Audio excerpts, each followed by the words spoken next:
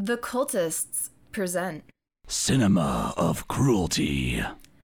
And this week on The Cinema of Cruelty, we ask the question, what happens when a downer of a rabbit starts telling you to do things while you sleep?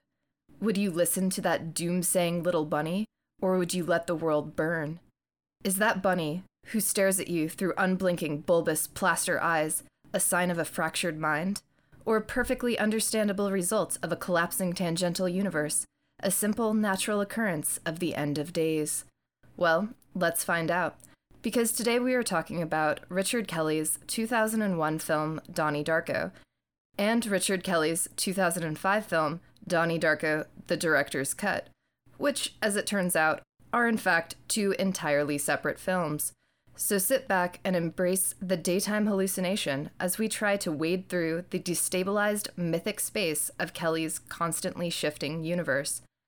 Brought to you by Sleepwalking Through Spacetime, Not So Demonic Bunnies, The Manic Grin of Millennial Angst, The Possible Superpowers of Schizophrenia, and the Instability of Tangent Worlds. And of course, our safe word today is clarity. Anything to add, Benji? London, I just don't think you get the importance of this. I mean, sometimes I doubt your commitment to putting baby in a corner and filming it. That took a turn I was not expecting. You're traveling through another dimension. A dimension not only of sight and sound, but of space! Boy! Sometimes I doubt your commitment to sparkle motion. I see you shiver with anticipation. Oh my God! Disappointed! Jesus wept. Oh, hi, Mark. Patient. Hi, Benji. Oh, London, how are you? You're there, London, and I can't tell. Is anyone else here today? You're such a gimmicky little hack. Of course, somebody is here today that listeners can't see, and it is our dear Dr. Vaughn, Michelle. We brought her back in on this one because this needs more therapy talk and whatnot. As London and I, we obviously, need therapy a whole lot. We just don't really understand the application thereof of therapy. And given that there are many scenes of therapy in this movie, we thought it would be good to bring in someone who actually knows what the hell they're talking about. Michelle, would you like to give us a little background on your expertise? I'm Dr. Vaughn, to those of you who are into that, or Dr. V. We're all into that. Licensed clinical psychologist, associate professor of psychology. Michelle will be joining us throughout as we come to important scenes that she can give an expert opinion on. Now, how did you first hear about this movie, Benji? I first heard about this movie when I first saw this movie in 2001. This movie came out when I was a freshman at the University of Missouri, and in Columbia, there was the one independent theater, Ragtag Cinema. I recall some friends of mine said, hey, we're going to go to Ragtag and see whatever's playing. Do you want to come along? I'm like, oh, yeah, sure. We decide whatever's playing when we get there, we're going to watch that. And that was Donnie Darko. So I did, in fact, see this movie in a theater, not really a big theater, but a theater all the same.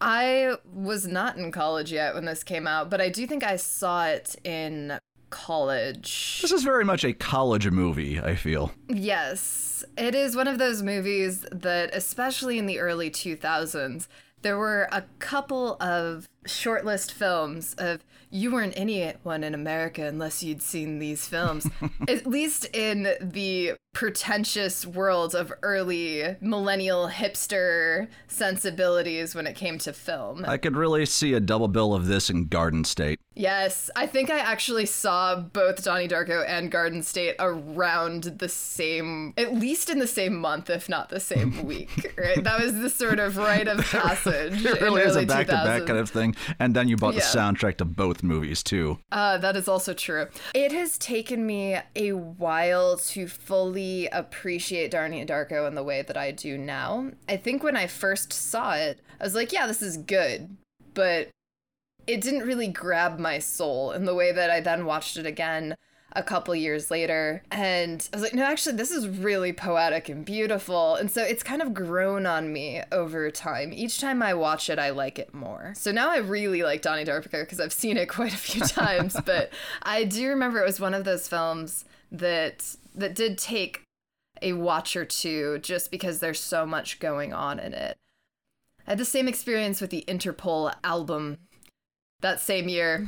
No, actually, it was the year before. Interpol's first album had come out, and I was like, I don't get it. And then I was listening to it at 4 o'clock in the morning, and I was like, oh my God, this is a fucking beautiful band. So, yeah, sometimes it takes a little bit, you know? I can see that. Oddly enough, I think that when I saw it in 2001, I don't recall having rewatched the movie between now and then. Here we are nearly 20 years later. But oddly, when I was rewatching it, like, I still remembered a lot of the movie. And to me, that's just a sign of really good cinema that's impacting you on a visual and, you know, intellectual, what have you level. I think that was a really good sign that the movie it's top notch. And I thoroughly enjoyed rewatching the movie. And then when I began to watch more versions of the movie, that's when things began to waver a bit for me. So what do we start with? Worst or best? Why can't I ever keep that straight? Because you have no objective view on reality, London. That's true. That's why Donnie Darko has grown on me. What is the best thing about this movie? What is the worst thing about this movie? Pick one. I'm going to have to be a bit of an ass with this because the best thing and the worst thing about this movie are both Richard Kelly. Agreed. Oh, right. God damn it. I hate when we agree on this. No, I do appreciate Richard Kelly, and I feel really bad for him. So I don't want to say he's the worst thing about this movie, but I do think maybe Richard Kelly, and we'll get into this, has a story that he really, really wants to tell. And it's not necessarily the story that people want to hear. And so that keeps kind of becoming a disconnect for, I think, him as an artist. And I do have a lot of empathy for that. So I don't want to rake him totally over some sort of burning hellfire coals for his attempt to tell the story that's within him. But having listened to multiple commentaries with Richard Kelly talking about his film, the impression I get is that he's a very intelligent guy and a very good visual storyteller. However, his flaw, I would say, is that he is terrified of people making the wrong interpretation of his work. He is and he's not. I would say that it's a little bit of the exact opposite of what we discussed about William Friedkin last time around, where you said that for William Friedkin, people ask him, like, you know, at the very end of Killer Joe, did she pull the trigger? Did she not pull the trigger? And he just says, I can't tell you, you know. Fuck if I know. I don't know. I am only a vessel to tell the story of these characters for a brief amount of time. After the movie is done, that's all that there is to it. What can I say? Whereas I feel if Richard Kelly made a movie like Killer Joe, one, he would have a very definite answer for you on whether or not Dottie pulled the trigger at the very end of that movie, and would also be very upset with you if your interpretation of it disagreed with his. And there would be time travel. Yes, there would be time travel as well.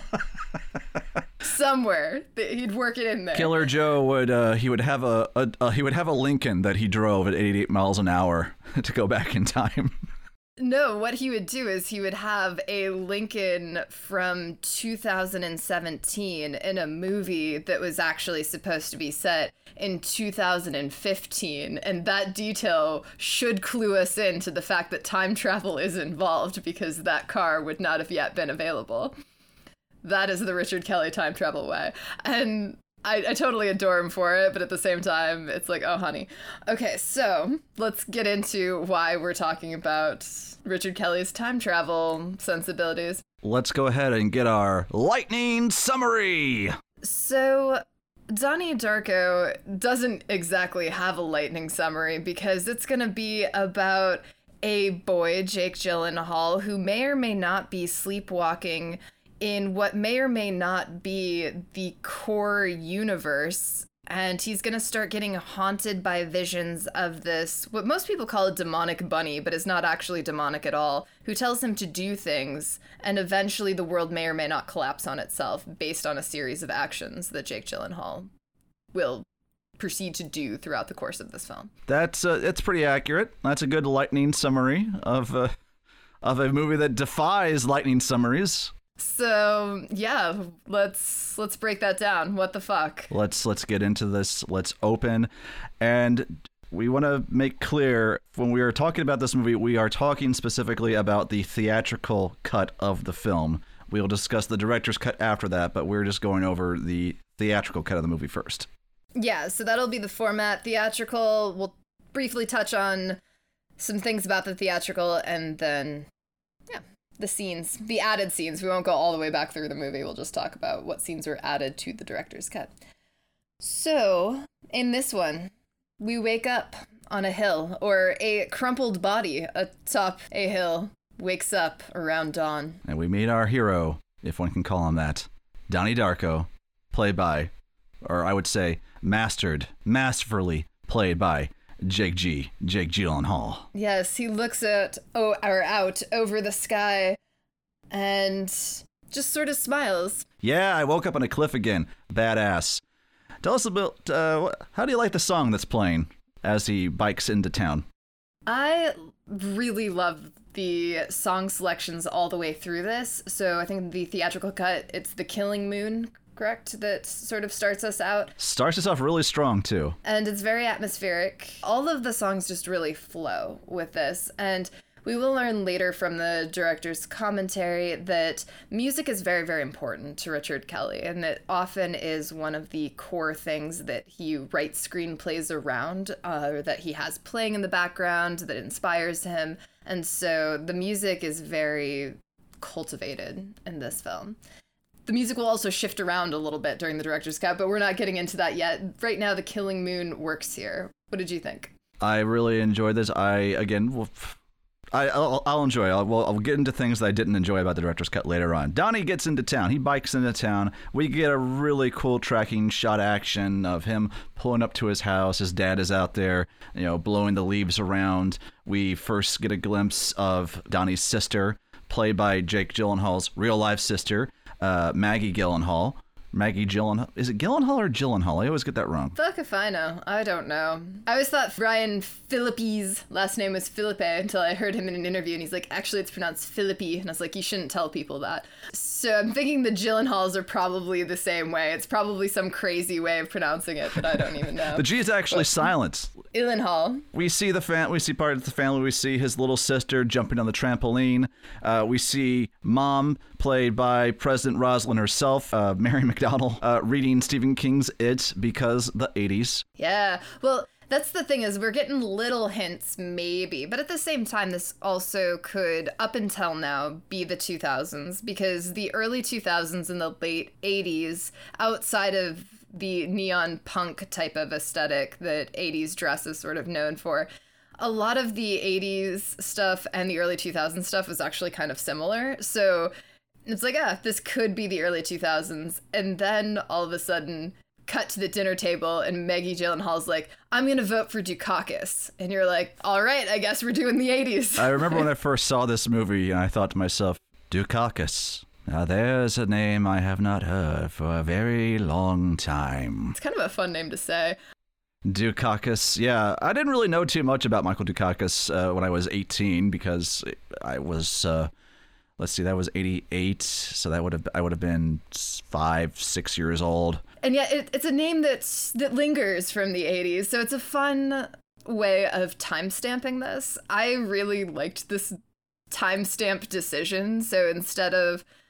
it will actually later flash the date as well, but instead of finding an awkward way to say, well, it's 1988, so blah, blah, blah, you just have this one character that's like, I'm going to vote for Dukakis. So you're like, okay, so it's the election in which... Eases you in a little bit more, I would say. We then get the card stamp that lets us know that this is October 2nd, 1988. So in case we don't know the year that Dukakis is running for election. Did you forget the year this election took place? Don't worry, we got you covered. This is, starting out October 1988. This film will take place over the course of 28 days, coincidentally also filmed over the course of 28 days. Oh. I don't think in sequence, but just so happened that it was the same amount of time. No, from what I can tell from the director's commentary, there was a lot of block shooting, so like all the classroom scenes were shot in one go, all the scenes at the house, and all that because they had to film like all of Drew Barrymore's scenes really quick because she was only around for a week. Yeah, that makes sense. So yeah, just coincidentally, it shot in the same amount of days that the film theoretically takes place, but yeah, not in sequence. And we will learn quickly that Jake Gyllenhaal has a tendency to sleepwalk. And whenever he sleepwalks, he has this amazingly creepy smile. It's so manic. Yeah, this is why I say that this is masterfully played by Jake Gyllenhaal, because I think only he could play it like this. I don't think he would look as creepy as this until Nightcrawler. Fair. Yeah, no, because he does have this certain wholesomeness to him sometimes, not as much as Tobey Maguire. I mean, he's always kind of been the edgy Tobey Maguire. Which is ironic, because Tobey Maguire, as we've discussed in Don's Plum, is just this dark, seething rage clusterfuck of a human being. I feel like Tobey Maguire behaves like Jake Gyllenhaal looks. Yeah.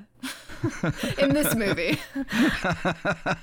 Jake Gyllenhaal, or Donnie Darko, is going to sleepwalk that night, and the bunny is going to tell him some information. And that's going to be 28 days, 6 hours, 42 minutes, and 12 seconds.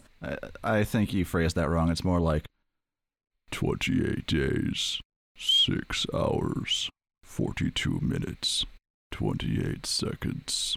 12 seconds. Well, by the time he finishes saying it, it's going to be 12 seconds. It's going to be 12 seconds by the time he finishes. So, carry on. What?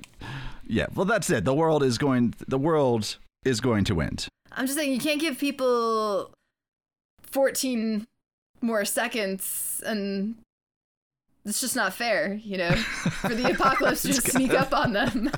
Very and precise. They're like, I thought I had 14 more seconds. Donnie is just rightfully questioning why, but we don't know why. Fade to the next scene.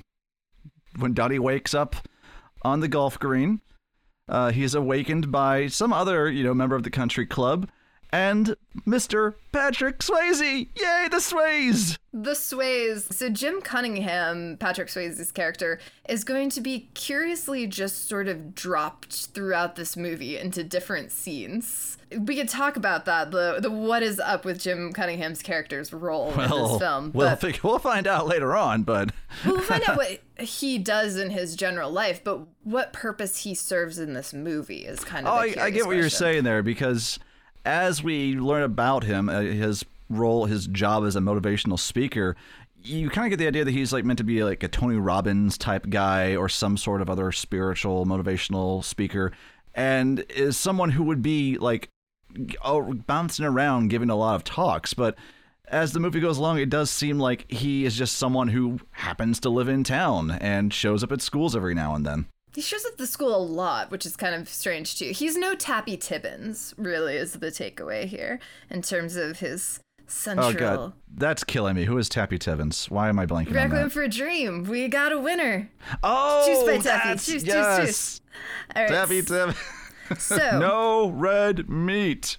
He wakes up on the golf course. He gets sent home, told not to fall asleep on golf He's got courses the date, the time written out on his arm. Yes, and at some point, he's going to sleepwalk a couple of times, and one of these times he's going to get back to his house to find that his bedroom has been collapsed in on itself by a piece of airline craft, piece of a plane. Mm-hmm. And his family is standing outside the house as he comes back from this golf course, not looking super concerned about where Donnie may or may not be. I kind of noticed that. They're just they're chilling there. And then Donnie walks up and they're excited to see him. But at the same time, you didn't look that broken up. I agree. There is you could have turned the concern for Donnie up, take it up about 20%, just a little bit more. You're like, oh, Donnie, we're so relieved you're here. But instead it's more like, oh, there you are. Yeah, there you are. A piece of a plane fell through your bedroom window. Could have killed you. Didn't. Glad you're alive. And there's all of these sort of men in black with their sunglasses here at the scene. Yes, Men in Black. Wonder if we'll see any of them again in pointless small roles. And they have them sign some paperwork because they don't know where this came from. They don't know what main plane is missing a piece or would have been flying overhead at this point in time. It's a mystery. It's an end of the Cold War mystery. Yes, and the FAA, they pull out all the stops. They get this family the money to stay at a Holiday Inn. That's right, a Holiday Inn. FAA don't fuck around with its hotels. Yeah, so they get to just kind of hang out there. And then we get to the school. Oh, yes. The intro for the school, when I saw this the first time around, this is where I thought to myself, like, oh, fuck, yeah, this movie is amazing. Because you don't see this sort of thing terribly often in films, at least I hadn't at the time. What we have is this beautiful opening sequence where it's like a handful of steady cam shots of Donnie hopping off the rear door of his bus. The camera is tilted 90 degrees so that, like, his body fills the frame briefly, and then it reverts back to level, follows him into the school. We go about the school. We meet Jenna Malone's character, Gretchen, who Jenna Malone, I swear, looks like she's 10 years old in this movie. She looks really, really young. Yeah, she does. Although she kept looking kind of her same age for a really long time. Yeah, so. I was gonna say, like, between this and Neon Demon, I'm convinced that she is an actual vampire. She could be. I don't know her life. Would be, yeah. We meet the bullies, one of which is played by baby Seth Rogen, which I found adorable, who are doing cocaine in the hallways. The principal walks right by them, practically looks at them as they're doing the cocaine. He's like, it's the 80s. I'll allow it. The main bully, he snarls at Donnie in the hallway, and it's a very curious facial choice. It's kind of fun, but at first, when they kind of interact, it's like, what the fuck? What emotion is that supposed to convey? I couldn't quite figure it out. But then later, when he develops into the bully, I'm like, okay, I guess that was an intimidating look. I don't know. I guess there's something else there, I think, but this movie doesn't go into it. Jim Cunningham's going to be there again. So Jim Cunningham is getting introduced to Drew Barrymore and Noah Wyle. Drew Barrymore looking so damn pale in this movie. Good Lord. Yeah, it's a different look for her, but it's working for her. I really like her aesthetic and her character in Donnie Darko. I especially like it when the camera's going to keep going and it's going to linger for a second on Drew Barrymore's face. And the look that she shoots over to this group of girls, Sparkle Motion, that are dancing or practicing their dance on the lawn, is just like this, oh, what fresh hell is this? Like, she's totally, like, just this scowling, eye-rolling, like, fuck my life and fuck this high school. And so it's so spectacular. I love that face. We also are going to see one of the teachers, the health teacher, or gym teacher, or whatever she's supposed to be. A little unclear. I always thought she was like a health teacher, but apparently she is also like the phys ed teacher, the gym teacher. I don't know. We never see any of them in a gym, so I wasn't too sure how that was rolling out. Yeah, but it's ambiguous, but she's clutching this clipboard to her chest and also this magazine pamphlet for Jim Cunningham, and it's going to say attitudinal beliefs. And I was like, whatever the fuck that is. So she's holding on to one of Jim Cunningham's little inspirational pamphlets or whatever. And so Jim Cunningham is there again. He's mentioned in the pamphlet. He's actually physically present on the school property, getting introduced to other teachers. For what purpose? We don't know, because this is not the day that he's motivationally speaking necessarily. So he's just there. We get the English class. Donnie Darko goes to Drew Barrymore's class to talk about Graham Greene's The Destructors. Which I looked up that story online, and it is, a 13-page short story. I would definitely agree that it is a 13-page short story that if you gave your typical high schooler, they would just say, oh, fuck this boring English shit. It short is like just the short story about a street gang in London who typically, like, the things they get up to are just, okay, we're going to see how many rides we can steal on the buses today. Like, the kids, like, range from, like, 15 to 9 years old. And then one day, this new kid named Trevor, who just wants to see the world burn, he's like, no, I've got a new plan. You know that old guy who lives in that house that survived the Blitz? Yeah, he's going to be gone for a week on holiday, and we're going to tear his house out from the inside out. They're like, why? We're going to do it. And that's just enough for them. And so they all get to work, and they're tearing out his house. And yeah, they find money in there. And Trevor just is a bitch who wants to watch the world burn because he burns all of the money. The former leader of the gang before Trevor came in with his cult personality asked Trevor, like, why do you want to do this? Why do you hate this old man? It's not about hate. It's not about love. It's about destruction and creation. And how they're the same thing. Yeah, the old man eventually returns home, and you feel bad for him because they trick him into wandering through his backyard so he doesn't see what's happening inside the house. They lock him in. Well, they keep saying loo. I assume that they mean like an outhouse that's in his backyard. They lock him inside of that thing while they continue to work on it. He's stuck in there for the better part of a day.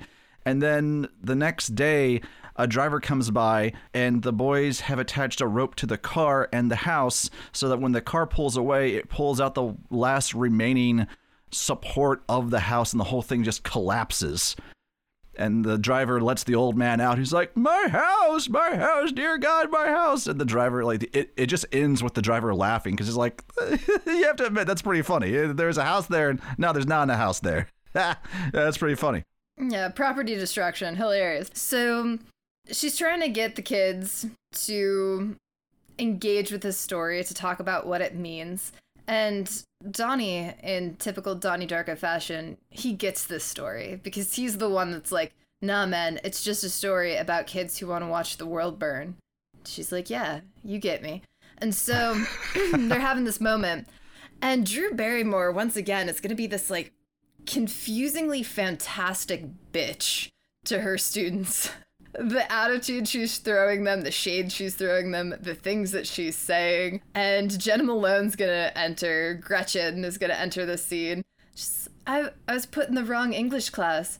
You look like you belong here. Well, no, if she's in the wrong class, you need to send her to the correct one.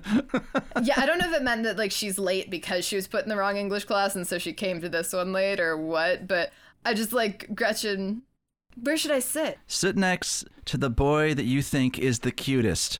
How about I just take that empty seat of it? No, the cutest boy. Pick one. Just sit next to whichever boy you think is the cutest. And everybody sort of laughs or whatever. And she's like, let her choose. Like, no, silence all. Let her choose. So Gemma's awkwardly gonna look over all of these guys that are looking back and sort of winking at her. And one girl, I liked that they included this one chick that was like, yeah, baby, come over and sit next to me. And her eyes land on Donnie Darko.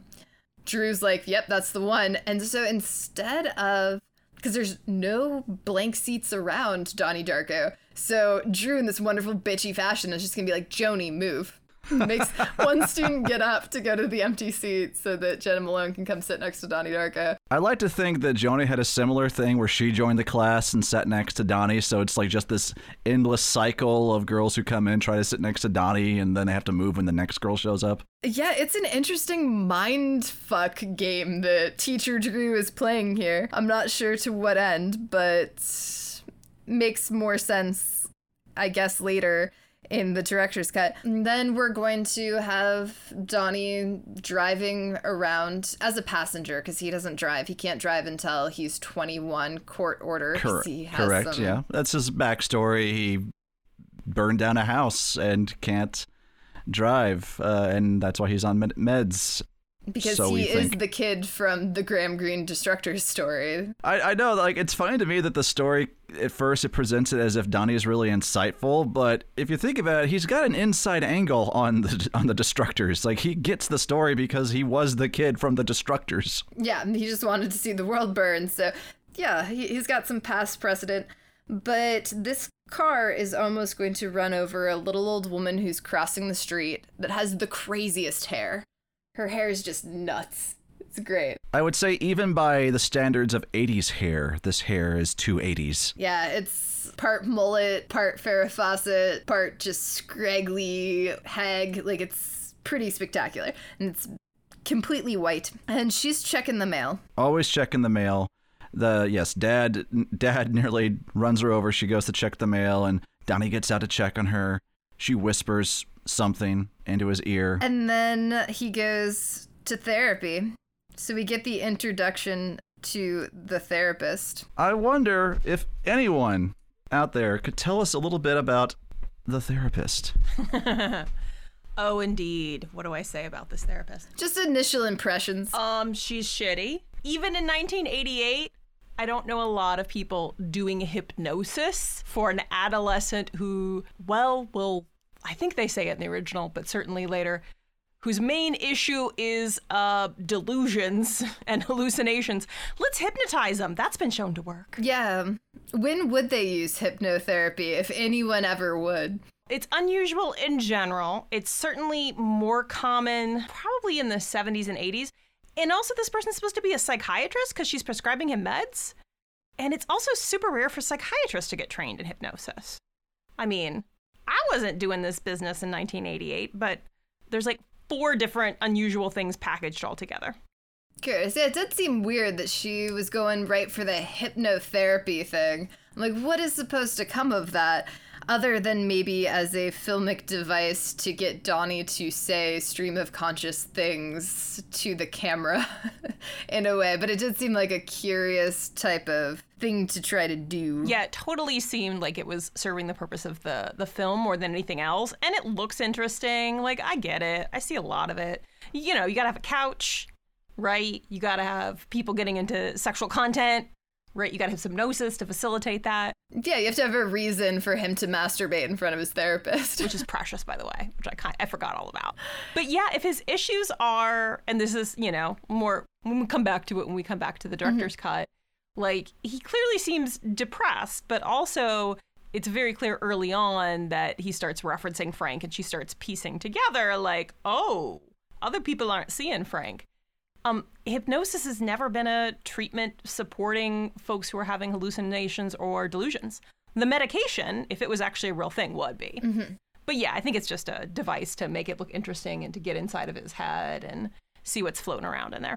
All right, cool. So yeah, this weirdness of hypnosis confirmed. It's weird. It's weird that she's hypnotizing this boy.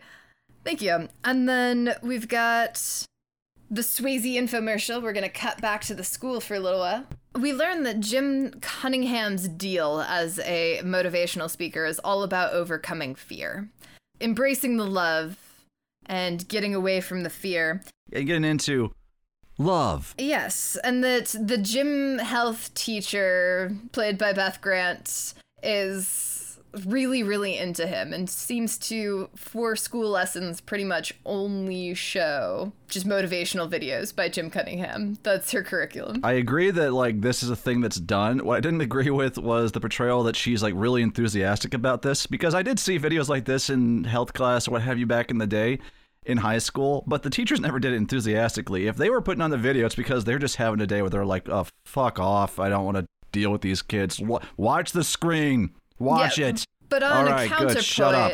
They probably weren't Jim Cunningham's #1 fan. And Kitty is Jim Cunningham's #1 fan. She is a convert to his anti-fear ways. So it makes perfect sense that she is as enthusiastic as she is, because she's getting to introduce Jim Cunningham to the children, and she really wants them to absorb his message in this evangelical kind of way. She also is very religious, so we get kind of both of these things, that she's constantly talking either about God or Jim Cunningham, sometimes in the same sentence. We also are going to get a series of Donnie Darko once again sleepwalking and the bunny telling him to do things. The first thing the bunny is going to tell him to do is to flood the school by taking a giant old school axe and just hitting that water main. Which, this definitely has to be a pretty old school with really lousy plumbing or a lousy setup, because the entire school is flooded by him hitting this one water main. Is a little strange, but it happens. It does happen. And he's going to leave the axe embedded into the bronze skull of this squatting bulldog statue that's outside of the school. The orientation of the axe in the bulldog's skull does make you wonder, how did he do that? Because the axe is hanging out over open air. So I feel like Donnie had to do some sort of like superhero jump and landing, and in the middle of that, he swung the axe down into the skull before he landed. Yeah, so there's two things that are weird about this axe to the bronze skull. One, the height which he would need to reach, and two, the strength he would need to actually get the axe to impale and stick into the bronze statue. And we're even going to have the officers that respond to the scene the next day questioning the physics of what's happening here. There's also some graffiti on the pavement underneath the bulldog reading, "They made me do it." In this version, that's going to just kind of seem a little bit odd, a little bit more dreamscapey, that perhaps, weird shit is happening in this world. When we get into the director's cut, like, this is a very deliberate scene for the director's cut interpretation of the movie. But until then, it just seems like a little bit of a weird sort of metaphysics thing that's happening here. We get the meeting of Gretchen and Donnie because the school has flooded. This allows them to walk home, and he's going to run into Gretchen, who is apparently a newer student in this school. And she's being bullied by, a character named Seth, and a character I forget the name of who was played by Seth Rogen. And this scene is a wonderful example of an actor not really having fine-tuned their instrument quite yet, because Seth Rogen has a line here. It's like one of a handful of lines he has in the entire movie, where he just says, "I like your boobs." Now, if this were modern-day Seth Rogen, it would be more like, "Hey, I like your boobs." Something along those lines. But we hadn't quite hit, fine-tuned Seth Rogen quite yet in 2001. Neither are great options. Oh, huge slam on Seth Rogen out of nowhere. All right, put him in the oddly disliked character pile for London that includes Sarah Paulson. I don't dislike Seth Rogen. I don't care one way or the other about Seth Rogen, but... I'm still sorry about you disliking Sarah Paulson. She is a national treasure. How dare you? Yeah, well, I don't know. Maybe one day. And then Donnie's going to save Gretchen, and they're going to continue to walk. He's going to learn that Gretchen moved here with her mother in a witness protection program type of thing, because they had to change their names. I do love that she says, my stepfather had emotional problems. Oh, yeah, I've got emotional problems too. What did he have? He stabbed my mother 4 times. So it's like, oh, okay, so this is not going to be a bonding moment. Donnie's like, oh, yeah, I'm more of a one and done kind of stabber, so yeah, it's a little different. Yeah, it was really endearing, though, for Donnie to be like, oh, I have emotional problems too. Maybe this brings us closer. Like, what kind of does your dad have? And... no, okay, not the same. Gotcha. Not a little different there. After this heartwarming connection, Donnie's conclusionary thought is, hey, you want to go with me?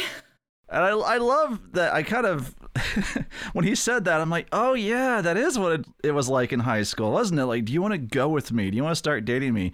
Just like, let's put a stamp on this, like, already that we're boyfriend and girlfriend, not based on whether or not we've gone on a date or if we're having whether a good time. Whether we like each other. Just, let's label this immediately. You want to go with me? That's what we call it here, going with each other, She's like, yeah, that's pretty cool. You're the least amount of an asshole that I've met so far. So yeah, that sounds good.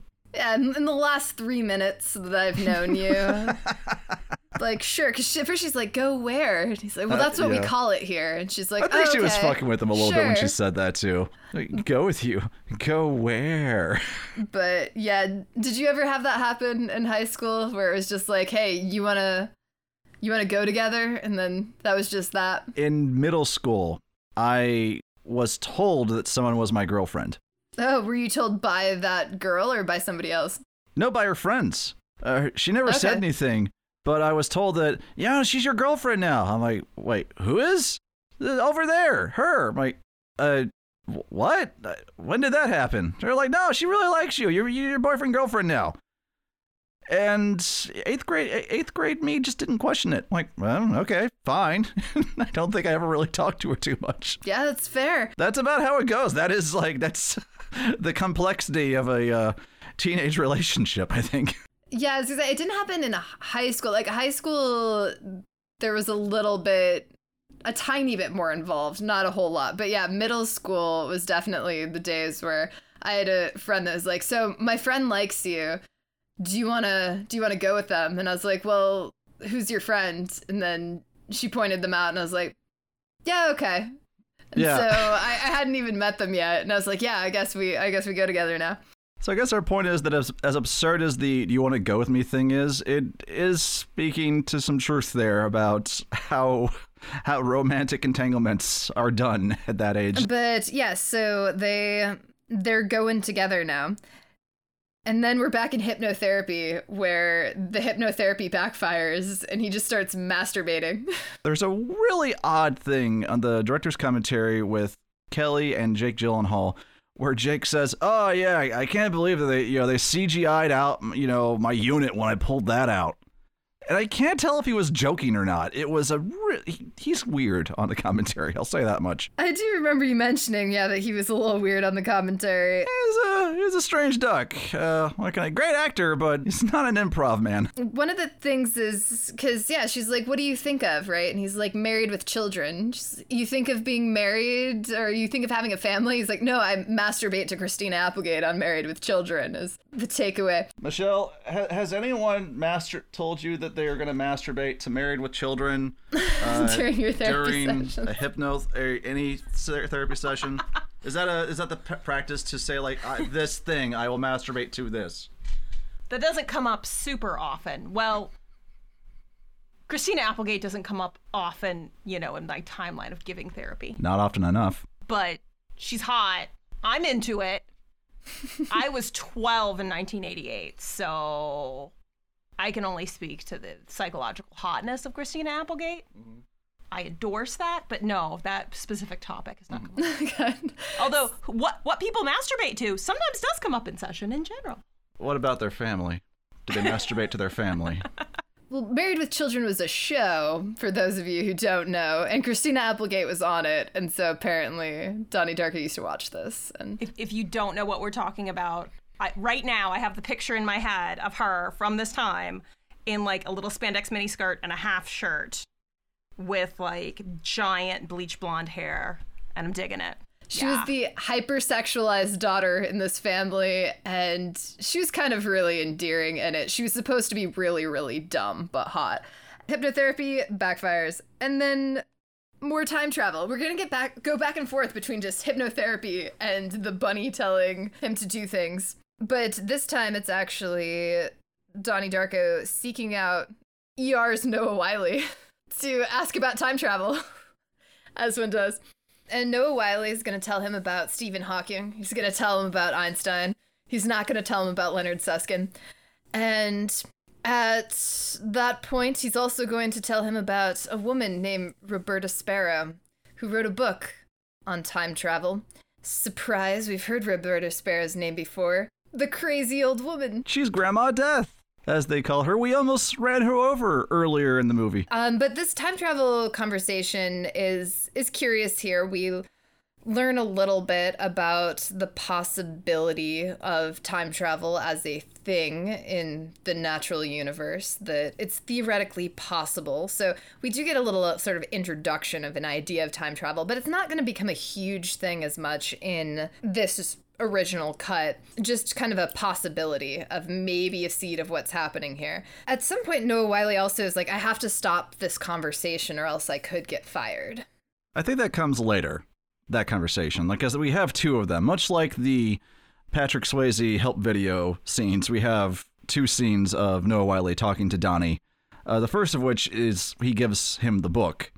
And then later in the movie, after Donnie has begun to, we're jumping ahead a little bit, but after Donnie has begun to see the spears coming out of people, showing us their predetermined paths, he says, like, but if everything works under God's plan, then that's just your path. And Noah Wyle just has to, like, I have to stop this conversation. Why? I could lose my job. Which I always inferred that he's saying this is a religious school, And if I am going to have an honest conversation with you, that would mean me divulging that I am an atheist or agnostic or what have you, that I do not believe in God. Okay, yeah, I forgot that they were at a religious school, because at first I was trying to, like, work in the opposite. I'm like, well, you're not going to get fired if you talk about a divine or godly topic in a public school. It's not great if you're a science teacher talking about the predestination of God. That's a little ascientific, but at the same time, probably not going to get fired for it. But yeah, you're right if they're at a religious school and he's kind of saying, yeah, well, that view is a little bit non-scientific. Okay, I get you. Yeah, that conversation is going to come back up in terms of the different interpretations of the two movies, so we'll save it. And he is going to, or Donnie is going to at some point reveal to his therapist around this time about this Roberta Sparrow and time travel connection, that she is Grandma Death, and that she whispered to him something on the street. And what did she whisper to him on the street? Everyone dies alone. Yeah. And therapist is like, how does that make you feel, Donnie? He's like, not great, actually. Not too hot. Not a fan. And this is when Frank comes up, his bunny rabbit friend Frank, that he does things that Frank wants him to because Frank's his friend, and without Frank, he'd be alone.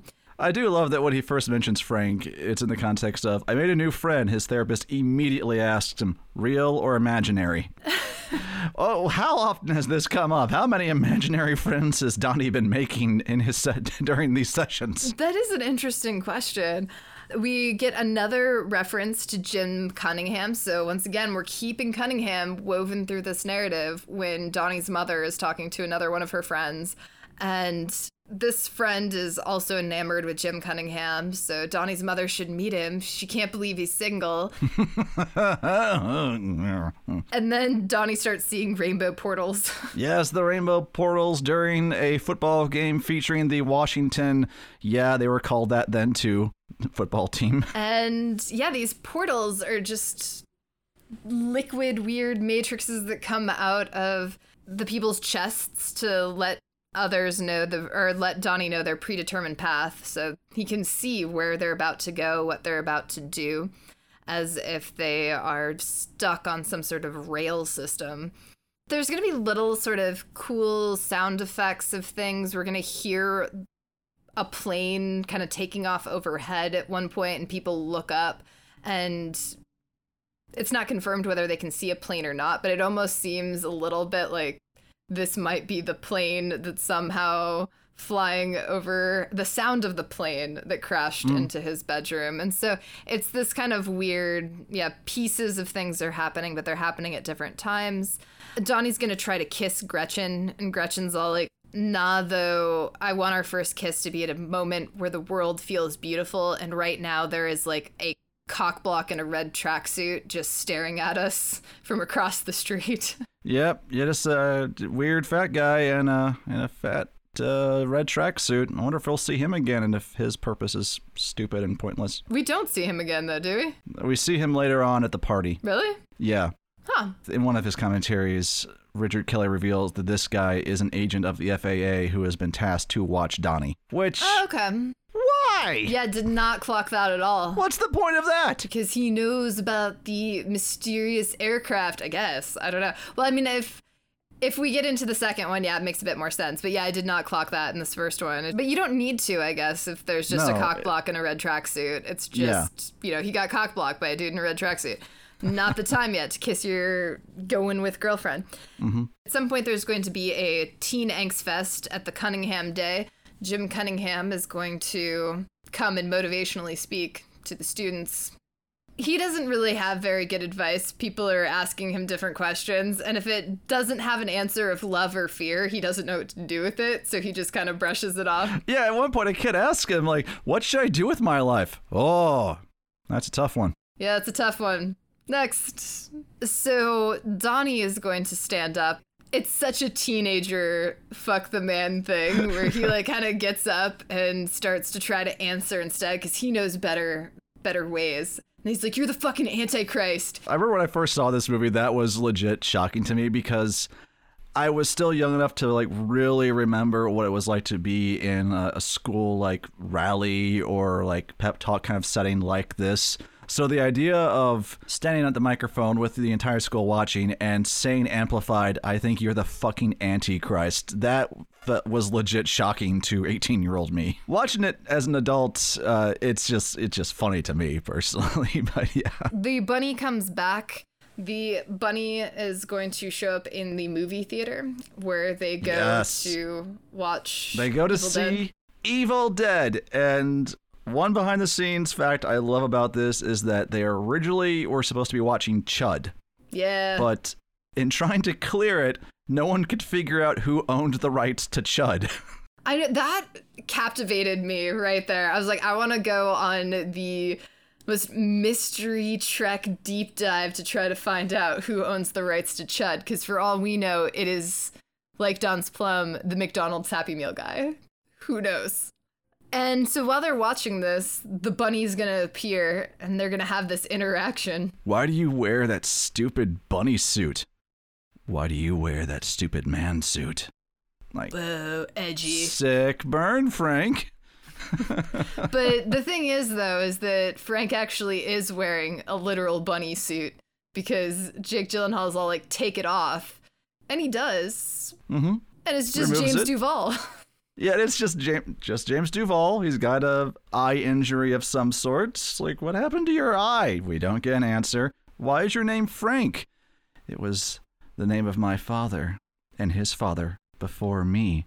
And the way that he phrased that was really interesting to me, because normally when you say something like that, you say, this land belonged to my father and his father before him.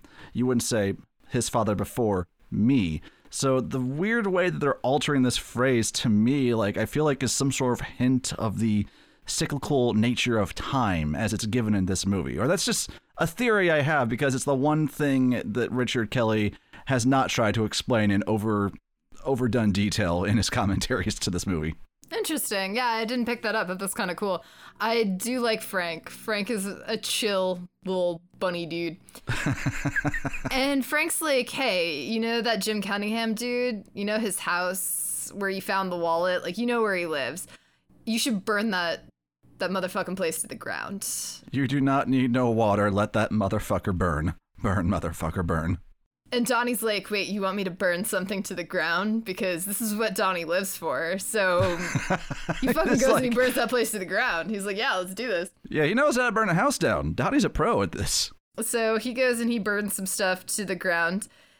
They're going to find out the next day when the firefighters go to try to put this out that, let's see, Patrick Swayze, Jim Cunningham is a cultivator of the fine art of child pornographic images that he keeps in what the movie calls a quote-unquote kiddie porn dungeon, I believe the terminology they use there. Kind of seemed like the charges were just that he had all of these images and were part of some sort of like child porn image ring, but the dungeon part would imply that he actually physically participates as well. Neither here nor there, but it is going to recontextualize this odd relationship that he seems to have always lingering about the school, particularly the dance troupe, Sparkle Motion. Because I did skip over that talent show. There will be a talent show at the school, and different people are performing different things. But that little dance troupe, they get up to perform their dance. And leading into it, Patrick Swayze is the announcer, Jim Cunningham's the announcer, and he's like, and now the moment you've all been waiting for, Sparkle Motion. And you're like, wait, is that true? Has everybody in this audience been waiting for this mediocre dance from... Or have just you been waiting for it? Just been you. But at the same time, because at first I was like, oh, obviously he's just been waiting for it. But the rest of the crowd seems to get into Sparkle Motion in a way that they haven't the other performances. So I feel it's always been a confusing thing to me. Is like, are they supposed to actually have this huge support of the crowd? Or is it just because a lot of their parents are in the crowd? I don't know. I don't know. It's all like the dance itself is cut together like around the bits of Donnie, setting the house on fire and him returning to the theater, which when he got back to the theater, Gretchen was still asleep. And nothing against Gretchen, but if I take a date to see Evil Dead and they sleep through it, that's a deal breaker for me right there. Like, how can you sleep through the Evil Dead? Shame on you.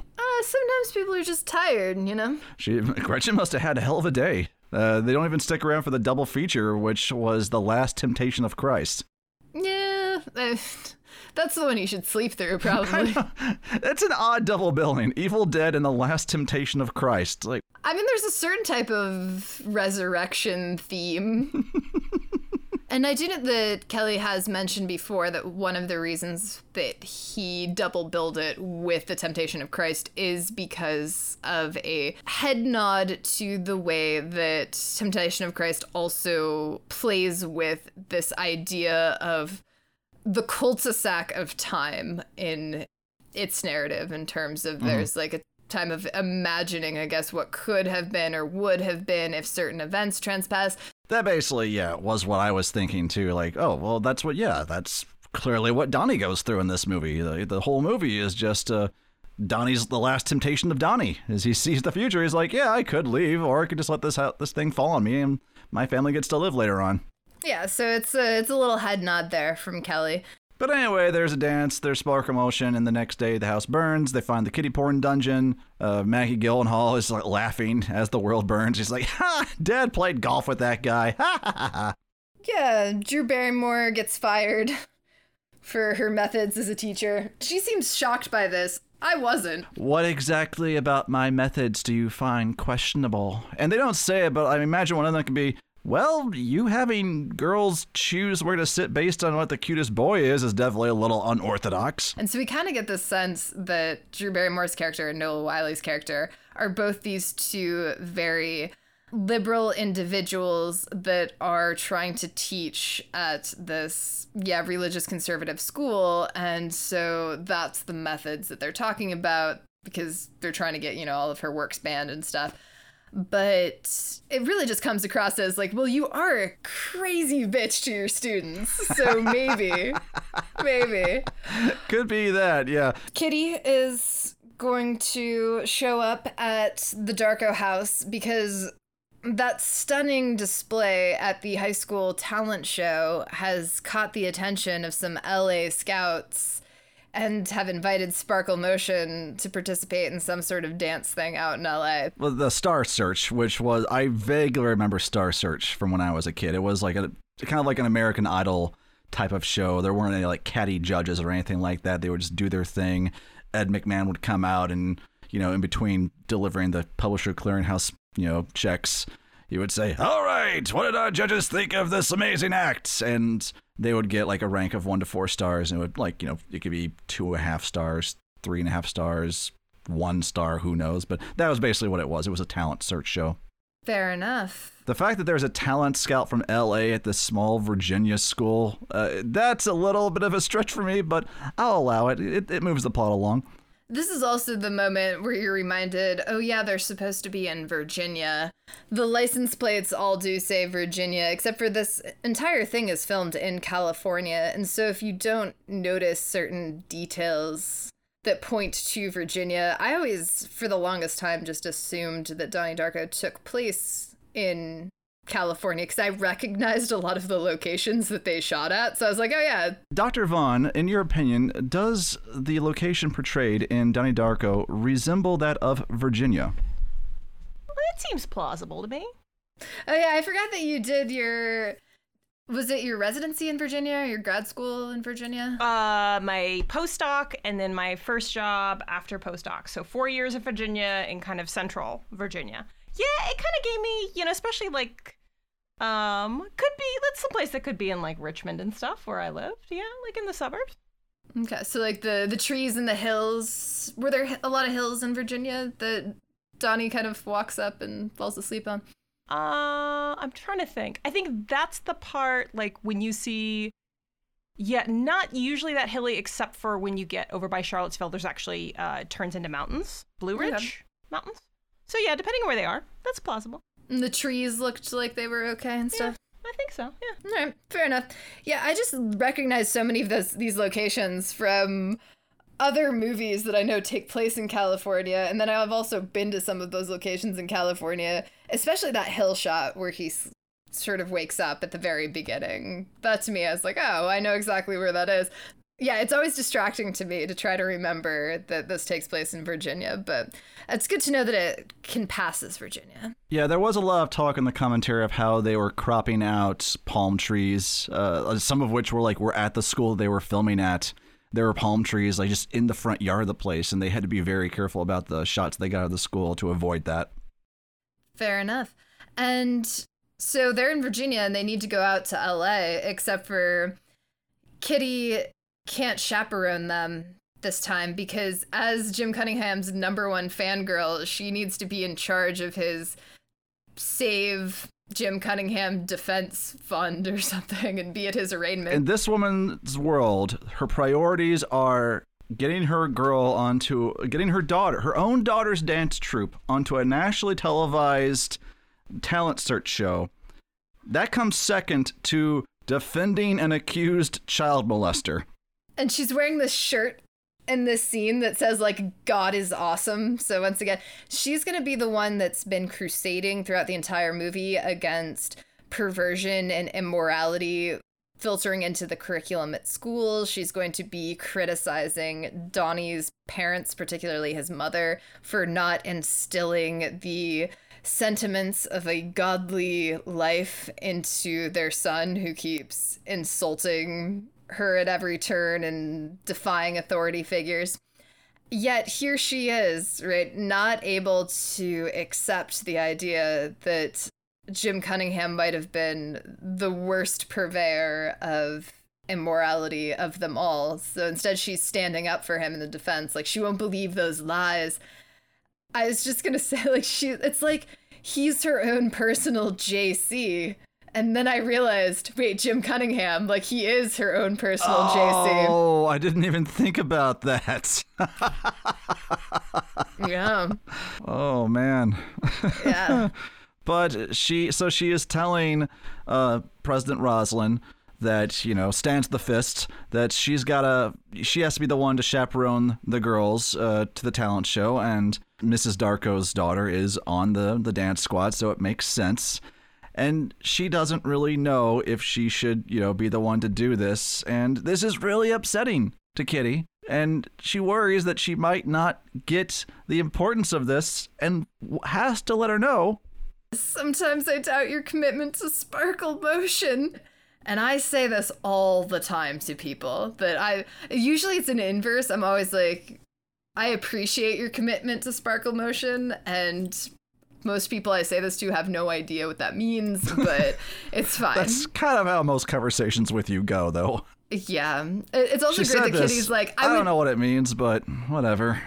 You'd be the last one I'd ask, but, like, I need you to do this for our girls. And Darko's like, yeah, that's a great pitch. Thanks. But it's not a great weekend because, you know, her husband's in New York and she's got this son who is sleepwalking and hallucinating imaginary rabbit friends and trying to burn down properties. So not the greatest weekend. Like a daughter might overdo caucus. I mean, we are on critical status here, right? So she does decide to go. So that leaves Donnie and his sister alone in the house, or Maggie Gyllenhaal, sister, in the house for the weekend. Donnie is going to interact with Drew Barrymore's character one more time before her fired ass leaves. Stumbles out of the school, yeah. And she is going to have cellar door written on the chalkboard, and he's going to be all, what's that? And she's like, one linguist said once that it was the most beautiful phrase. Of all the combinations of all words in the English language, there was none more beautiful, more perfect than cellar door. And so that's going to be a little implanted clue there for Donnie that's going to come back around. And then she's going to take her box's stuff and leave, including the classroom, like the giant American flag with her. That was so strange, but I don't know, in a way that's like a fuck you to the school too. It's like, yeah, I'm taking your flag. But why? Right. Like, why do you want to, like... You don't get America, man. I get America, and I'm taking America with me. And I love that she stumbles out the door. And when I first saw that, rewatching that, I thought for a second, I wonder if that was like a mistake, and like they only had 28 days to film, and it was Drew's last day on set, and like they didn't have time to redo it. But apparently that was something Drew said, like, I want to do this. I want to stumble through the door, and Kelly's just like, you are the reason this movie's happening, so yeah, go for it. You do you. You stumble through that door with your American flag.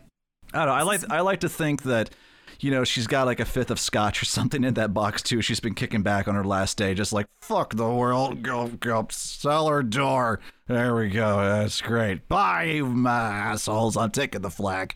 Yeah, still a really weird choice. Donnie Darko reveals to his therapist that he has been doing all of these things around town because Frank the Bunny told him to. Meanwhile, there's going to be a Halloween party at his house because neither of his parents are there, so party is thrown because it's the late 1980s. Everybody comes dressed as stuff.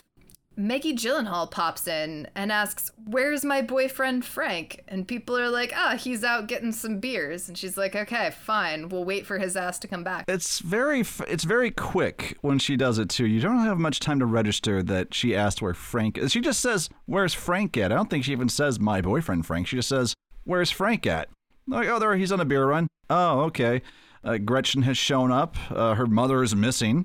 She's terrified and need to come to a safe place. Yeah, because the house is trashed, and the violent, psychotic stepfather probably showed up and killed her mom, and so she's like, I really need some escapist sex right now. As you do. There's nothing more than a young teenage girl wants more than in a time of crisis than sloppy, unprotected sex. Exactly. Followed by the incumbent need to go visit Grandma Death out on her property. So they apparently bang in Donnie's parents' bedroom or wherever they are. And then they go out to see Grandma Death in an E.T. bike riding homage that now looks more like Stranger Things than E.T. because there's a bunch of them. Get up to Roberta Sparrow. She's not there. I don't know where in the world this woman is if she's not at home. In any version of this film, that's never addressed, like where she is actually supposed to be. Nope. So instead, he realizes, like, wait, cellar door's the key. We should try the cellar door. And so they go and they try the cellar door and they get down there. And the bullies, reenacting Graham Greene's The Destructors from earlier, have decided to break into this elderly person's house to rob them and take their stuff because they were the ones that misinterpreted the story as not about making the world burn, but about wanting to steal their stuff. And so they're kind of participating in this weird patched together narrative and catch Gretchen and Donnie in the cellar, pull them out onto the road. There's knives involved in some like sort of 1950s style showdown.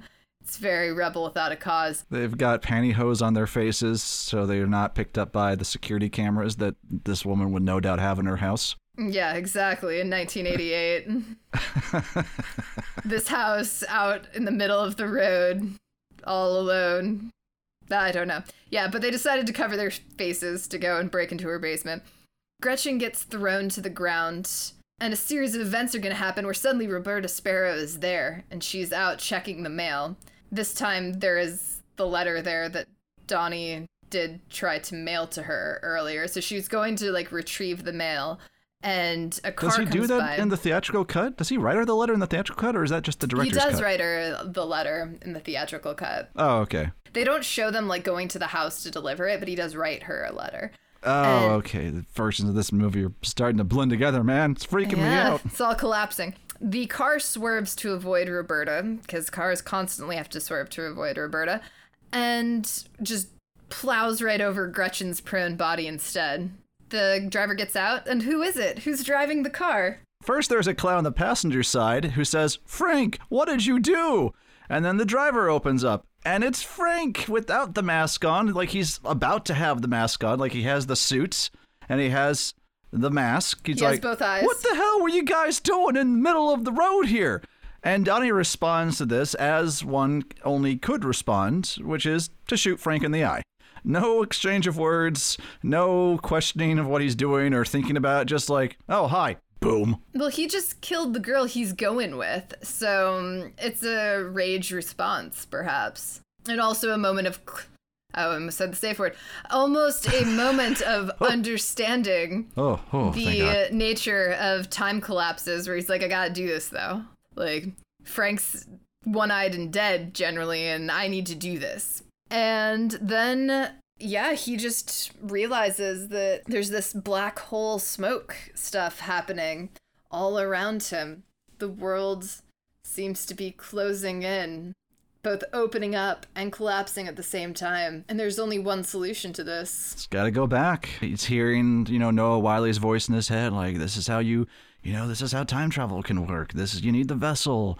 So blah, blah, blah, blah, blah, blah, blah. Eventually he's like, you know what? That's right. I gotta do it. He takes Gretchen's...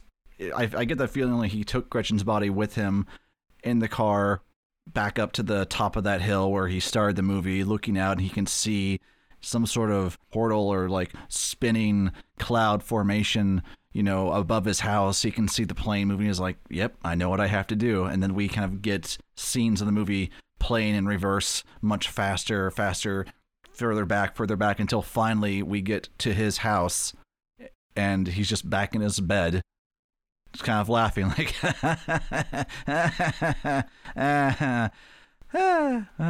Plane falls on him. And the next morning, the parents are out there, and Gretchen happens to be going by and rides up on her bicycle. She asks this little blonde kid who's standing there watching everything, like, what's going on? He got smushed by a jet engine. It's really sad. Like, and the fact that this kid is showing compassion is the one unbelievable thing about the movie for me. I'm like, no, you're 10 years old. You don't know what empathy is. You're a nihilistic little bastard. Give me a break.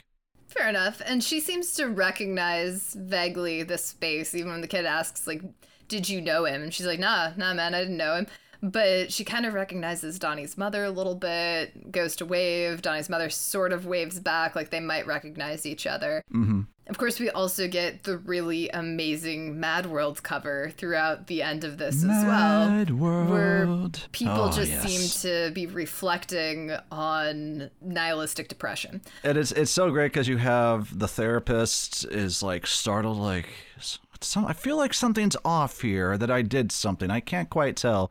We have Drew and Noah, who apparently, they've been sleeping together this entire time because we see them in bed together. We had Jim Cunningham waking up like in a fright, and I absolutely love that. Like when he's alone, he is constantly terrified. That's not quite the comeuppance you want for this character, but it does make sense. And we have a brief shot of the bunny mask drawings, the sketches, and we see Frank down there. He looks kind of troubled, briefly touches his right eye like something's bugging him a little bit. And yeah, all the wonderful things. And like the fact that all these characters have, they feel like something's off. It is a really nice element that I appreciate. It reminds me of something like from Run Lola Run. If you've ever seen that, that's a movie where we see a character's day 3 times over, and it goes wrong the first time. We rewind, and she seems to remember things that happened that like make it easier for her. Like she, in the first time around, like Lola has a gun that she's threatening someone with, and she fucks up because the safety is on. And then the second time around, she has a gun she's threatening someone else with. It's a slightly different situation, but you can see her like look at the gun and like, oh right, turn off the safety. Or you can also compare it to something like hints laid in The Matrix. Earlier in that film, you have Trinity talking to Neo at the nightclub, and she says, it's something that's been bugging you, like an itch on the back of your head. And he is often like rubbing the back of his head earlier in the movie. It's like, yeah, okay, nice, like little hints from the other side that something is amiss. Yeah, it's a really amazing cinematic sequence. It's very effective in terms of both effective, but then also affect in terms of this emotion that really does filter in here, particularly Look at the because linguist of the laying song out choice. The laws over here. Yeah, cellar door, man, cellar door. Yeah, there's going to be this sort of conclusion that feels sad in some way because our main character that we've been following the journey has died, smushed by a plane, we're not entirely sure what has been real, what hasn't, because once he's smushed by the plane, time rewinds to October 2nd, 1988. So it does create this space in which the last 28 days that we witnessed may or may not have happened in some capacity. And so there's a lot of potential takeaways in this original cut narrative. What was your initial takeaway when you first watched this film? When I first saw this, my thought was, I remember like just thinking to myself a lot at the very end, like, he chose to go back. He chose to go back. Like, this going back, this self-sacrifice move is a very like conscious choice that Donnie makes, and something he just says, like, I have to give myself up for the greater good of those I love, of those who are important to me. To me, it was like an anti-ego moment where he's like, I can continue on and I can keep going, or knowing what I know and my new understanding of time travel that I've, from what I've been able to see and from my interactions with Frank, I know how to go back and fix this. And I just remember thinking, like, making that choice is like a very beautiful thing. You can also say that, this is a kid who's really struggling with mental issues. And you could look at that. And I have, like, kind of, when I was rewatching, I was thinking about this, that maybe none of this is really happening. Anything past that first day is just all a dream this guy is having. And looking into his future, like, maybe he's like getting a little bit of foresight somehow, or maybe he's just like just imagining what could happen in the future if he looked at himself, inwardly and not, had no empathy for the world. I'm kind of just spitballing here a little bit, but, maybe he has thought a lot about, his time when he burned down a house just to watch something burn, and he had thought a lot about the short story that he was assigned, The Destructors, and was just thinking like, that's me. Just watch the world burn. Don't really worry about it too much. And then by the end of it, he's seen that lesson and just said, on the other hand, maybe I should do what I can to prevent something from happening.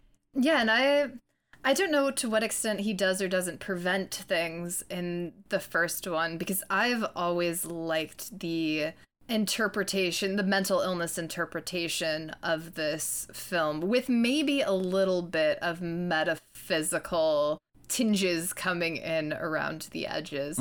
And so there is an ambiguity to this, and I'll save my interpretation to after we talk about the director's cut a little bit, because a lot of it filters into that, because it's now all mixed up together. But yeah, there isn't a definitive conclusion to be drawn from the first one. And people tend to really like that those who are drawn to this as a kind of cult film like that enigmatic quality. They like that there's multiple kind of almost dreamscape type of interpretations that can be derived from this. Yeah. And this was a very curious film when it first came out in the early 2000s. There weren't a lot of films like it. It was already an interesting kind of hard sell. It didn't hit very many theaters. I think just a couple of them. I have to assume I was just very fortunate that this relatively new independent theater in Columbia, Missouri happened to be playing this movie. Yeah, and a big thing about why this didn't get as much of a theatrical release or any sort of marketing, really, and it had to be one of those word-of-mouth movies for a little while, is that this film came out a month after September 11th, 2001. And so when you have all this marketing of this movie that, hey, there's this kid that is trying to navigate a world in which pieces of planes are falling onto his house and more plane crashes may be imminent, the investors in the production companies were like, yeah, we don't really want to touch this one. I'm pretty sure the trailer doesn't mention the jet engine or show any scenes in the plane whatsoever, talk about that at all. This movie it's another one that did much better on its VHS and DVD release than it did in theaters.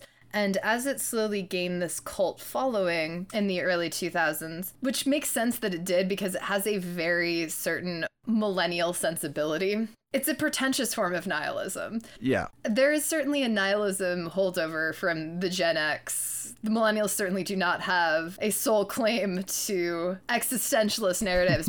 Yeah, there's something a little bit more nihilist in the Gen X media, and then the millennials kind of tinge more towards an existential oddity. They like things that are a little dreamscapey, odd, and depressingly existential. And so you've got this Gen X director making something for, a millennial audience. And it just kind of worked really well and spoke to them. And thus, Kelly was offered a director's cut option. They said, hey, Kelly, you want to fuck up this film? He said, you know what? I do. I really, really do. I really want to go destructors on my own movie and tear it up from the inside out. And we won't go through like every single scene that's just added because that would, run too long. And a lot of them aren't necessary to either narrative. They're just little kind of world building things like character moments here and there. And not all of them, I think, are bad. There are some scenes in there there's a really cute scene between Donnie and his dad where Donnie's like, Dad, I'm sorry that I'm crazy. And his dad's like, you're not crazy. The rest of the world's crazy. Relax. It's okay. And they just have a laugh on him like, oh, that's a sweet moment between Donnie and his dad. That's kind of cool. Yes, but why does his dad say that Donnie's not crazy in the director's cut? Oh, I forget. Why is Donnie not crazy? Well, because Donnie's not crazy at all.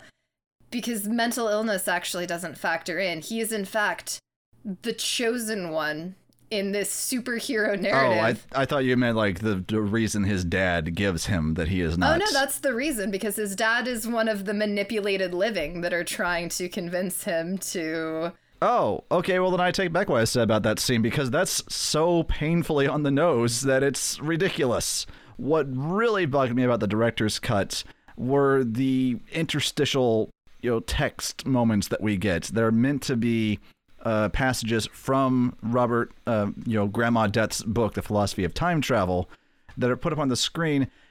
And I wouldn't have a problem with it, but it's just done so clumsily. It is really awkward. So what's going to happen with the director's cut is that in the original one, we have a little indie movie about mental illness with the possibilities of metaphysical time travel, and it's weird and it's cool. In the director's cut, we get a much more definitive-ish view on what's happening here, and that is actually a very hard sci-fi story. Well, not hard sci-fi, because hard by traditional definitions means that like the science really needs to work, and it doesn't here. Anyway, so we get this sci-fi film in the second one in which there's the primary universe, and occasionally with time travel, a tangent universe just pops up. Tangent universes pop up when something called the artifact manages to find some sort of wormhole through space and creating this tangent universe. Now, these tangent universes are unstable,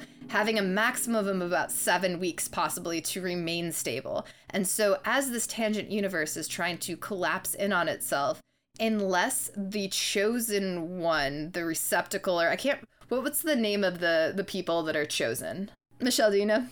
I think it's the receiver.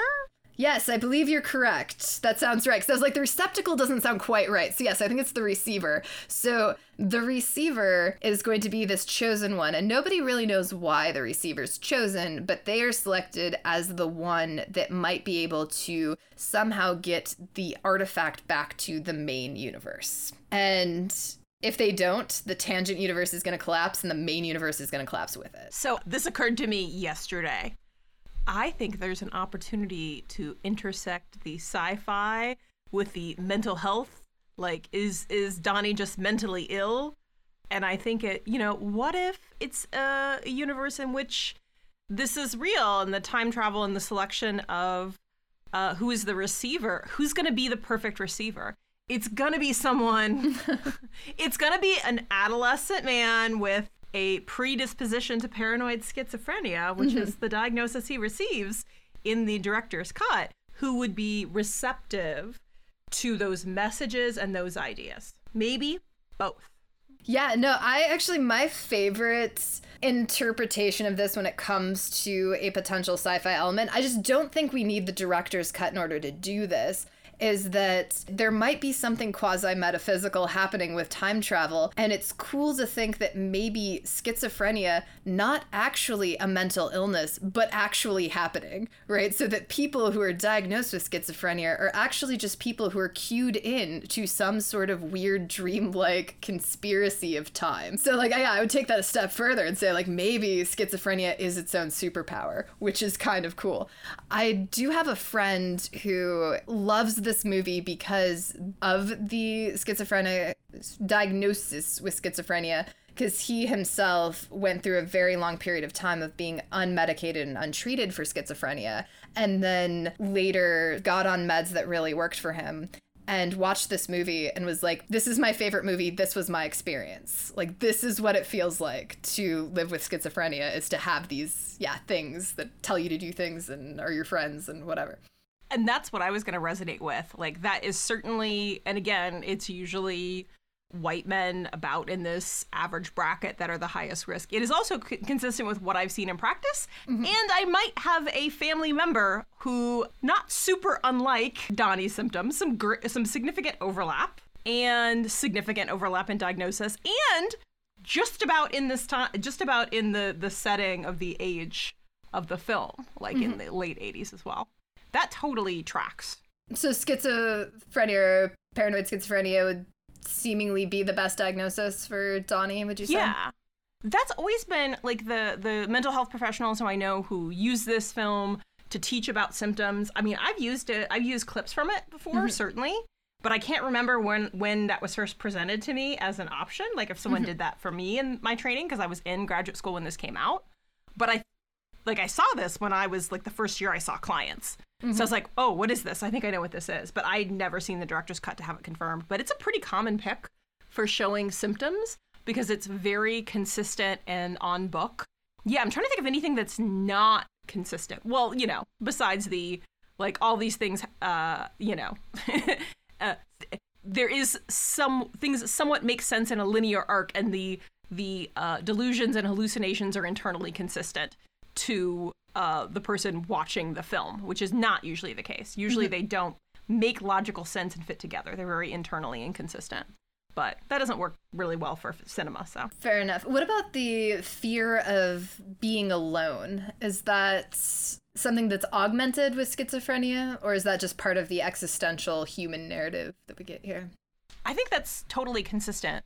Well, there is a lot of social isolation in folks who happen to have these kinds of symptoms because, again, they're kind of in their own world. They're in their own world mentally. It's kind of which came first, the chicken or the egg, or do they coexist? But there's a lot of isolation, and there's a lot of, I mean, one of the theories that doesn't have any support is that like schizophrenia was like a reaction to being a socially outcast, and that folks with schizophrenia need like social skills training. Because they don't know how to operate in the world and respond to others. And you can see that in Donnie's like facial expressions. He starts the inappropriate affect, we call it. So he starts throughout the movie, looks more and more like somebody developing schizophrenia, like it really hitting too. He gets a little bit more and more disheveled and just like sometimes very flat in the face. And that's classic. That definitely happens. Yeah, there's little manic smiles and whatnot. How do you know in what way? Well, first of all, I guess, are daytime hallucinations, is that a phrase? No, it's just hallucinations. I've never heard that before. Yeah, I hadn't either, and I was like, what? Because like, isn't a hallucination during the day the same one at night? And if you're sleeping, then it's not a hallucination? Like, what is this day hallucination business? So what, in your experience, generally is the type of hallucinations experienced by people with schizophrenia? Are they generally visual, auditory? Do they take the shape of demonic bunnies? Auditory is actually the most common by far. So even though, like even in like A Beautiful Mind, where they're showing everything visual and it's based on a real story, he never had visual hallucinations. They were always auditory. It just doesn't show, it isn't as interesting on screen. So yeah, auditory is by far, I think it's like 70%. And then I think the next most common is visual. So that certainly can kind of come up. And the idea that usually, when they assign him in the director's cut, when the therapist mentions the phrase paranoid schizophrenia, there is people are coming for me. There's also a version that's grandiose, that is like, I'm special and I have a special powers and a special role in the world. We don't hear him really verbalize that he's special. It's just the voices are telling him that he's special, but it's not necessarily that he doesn't verbally say that he believes that 100%. Yeah, weirdly, the narrative is the one, or the director's cut narrative is like, nah, man, you're special, and shows us that he's special. Yeah, I don't get that impression from him. And the paranoid is usually this fear. So that's the thing. The paranoia is usually everyone's out to get me. I need to get them before they get me, or I need to hide from everybody. He doesn't show that, though. So it's not, he might actually be, I would say, undifferentiated. Although, now that I think about it, there is a scene in the director's cut that isn't in the theatrical where he stands up and reads his poem in English class about Frank. And he talks about how in the poem, I can't remember the lead up to it, about how the children are going to be lost, but he's going to be the one that sees them and does X, Y, and Z. And then the conclusion is, because I am Donnie Darko, which sounds a little bit more towards the grandiose stuff. This idea of, well, I'm exempt because I am Donnie Darko. I'm like, this is a terrible poem, bro, but it's very revealing. Yeah, I would track that more. I just don't see like traditional grandiosity in how it's shot. But like Gyllenhaal brings it, though. Like the facial expressions, the social awkwardness thing, the not really being tuned into other surroundings a lot of the time is really on point, and I think super well done. And I think it's kind of interesting that we can read the schizophrenia diagnosis so strongly into this when in the director's cut, according to Richard Kelly's vision in his mind, Donnie isn't schizophrenic whatsoever, right? He is the receiver in this mythic sci-fi odyssey. And so yeah, the collapse there in terms of mental illness versus fantasy storytelling is kind of curious. It was always weird to me, like now that I think about the director's cut. So it just doesn't quite map on, you know, I always bring overly critical, overly academic perspectives to it. That's why you're here. The whole, like, what medication is he on? Oh, she says it's a placebo in the director's cut. What would be the motivation for a therapist to prescribe Donnie a placebo? That idea is if she thinks he's kind of, well, again, if she thinks consciously or unconsciously he's exaggerating these symptoms, he's faking it for some reason, to see if he responded to the fake medication, right? So if it's like, oh, he's just a clever kid and he's like fucking with everybody to see what he can, you know, do. He's too clever for his own good and he doesn't want to deal with school or parents. Well, if he takes the medication and it's not real and his symptoms get better, that way we know that. It's very common with factitious disorder or conversion disorder.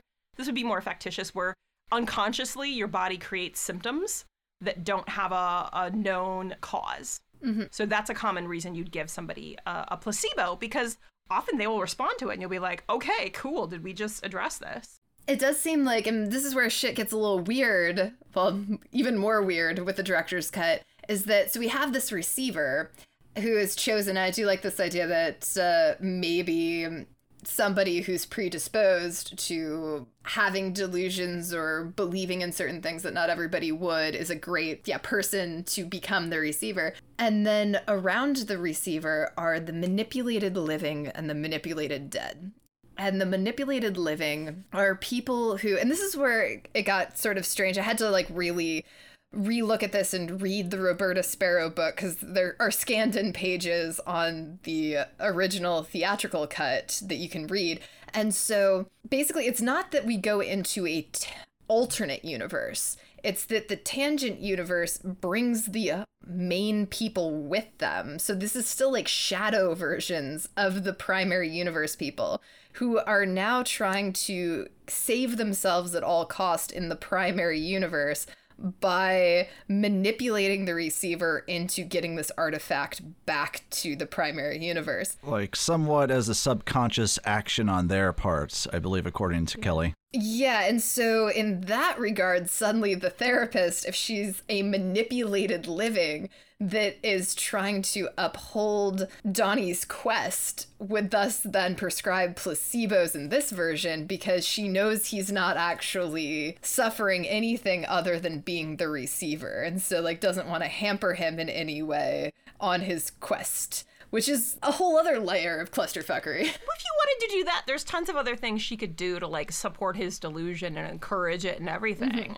Like, if that was the thing, and we were meant to believe that hardcore, I think she could have gone a lot harder on it, and they could have made that. You know, if Kelly wanted to make that clear, he could have. Because she's skeptical. She doesn't really do whole bunches of shit, by the way.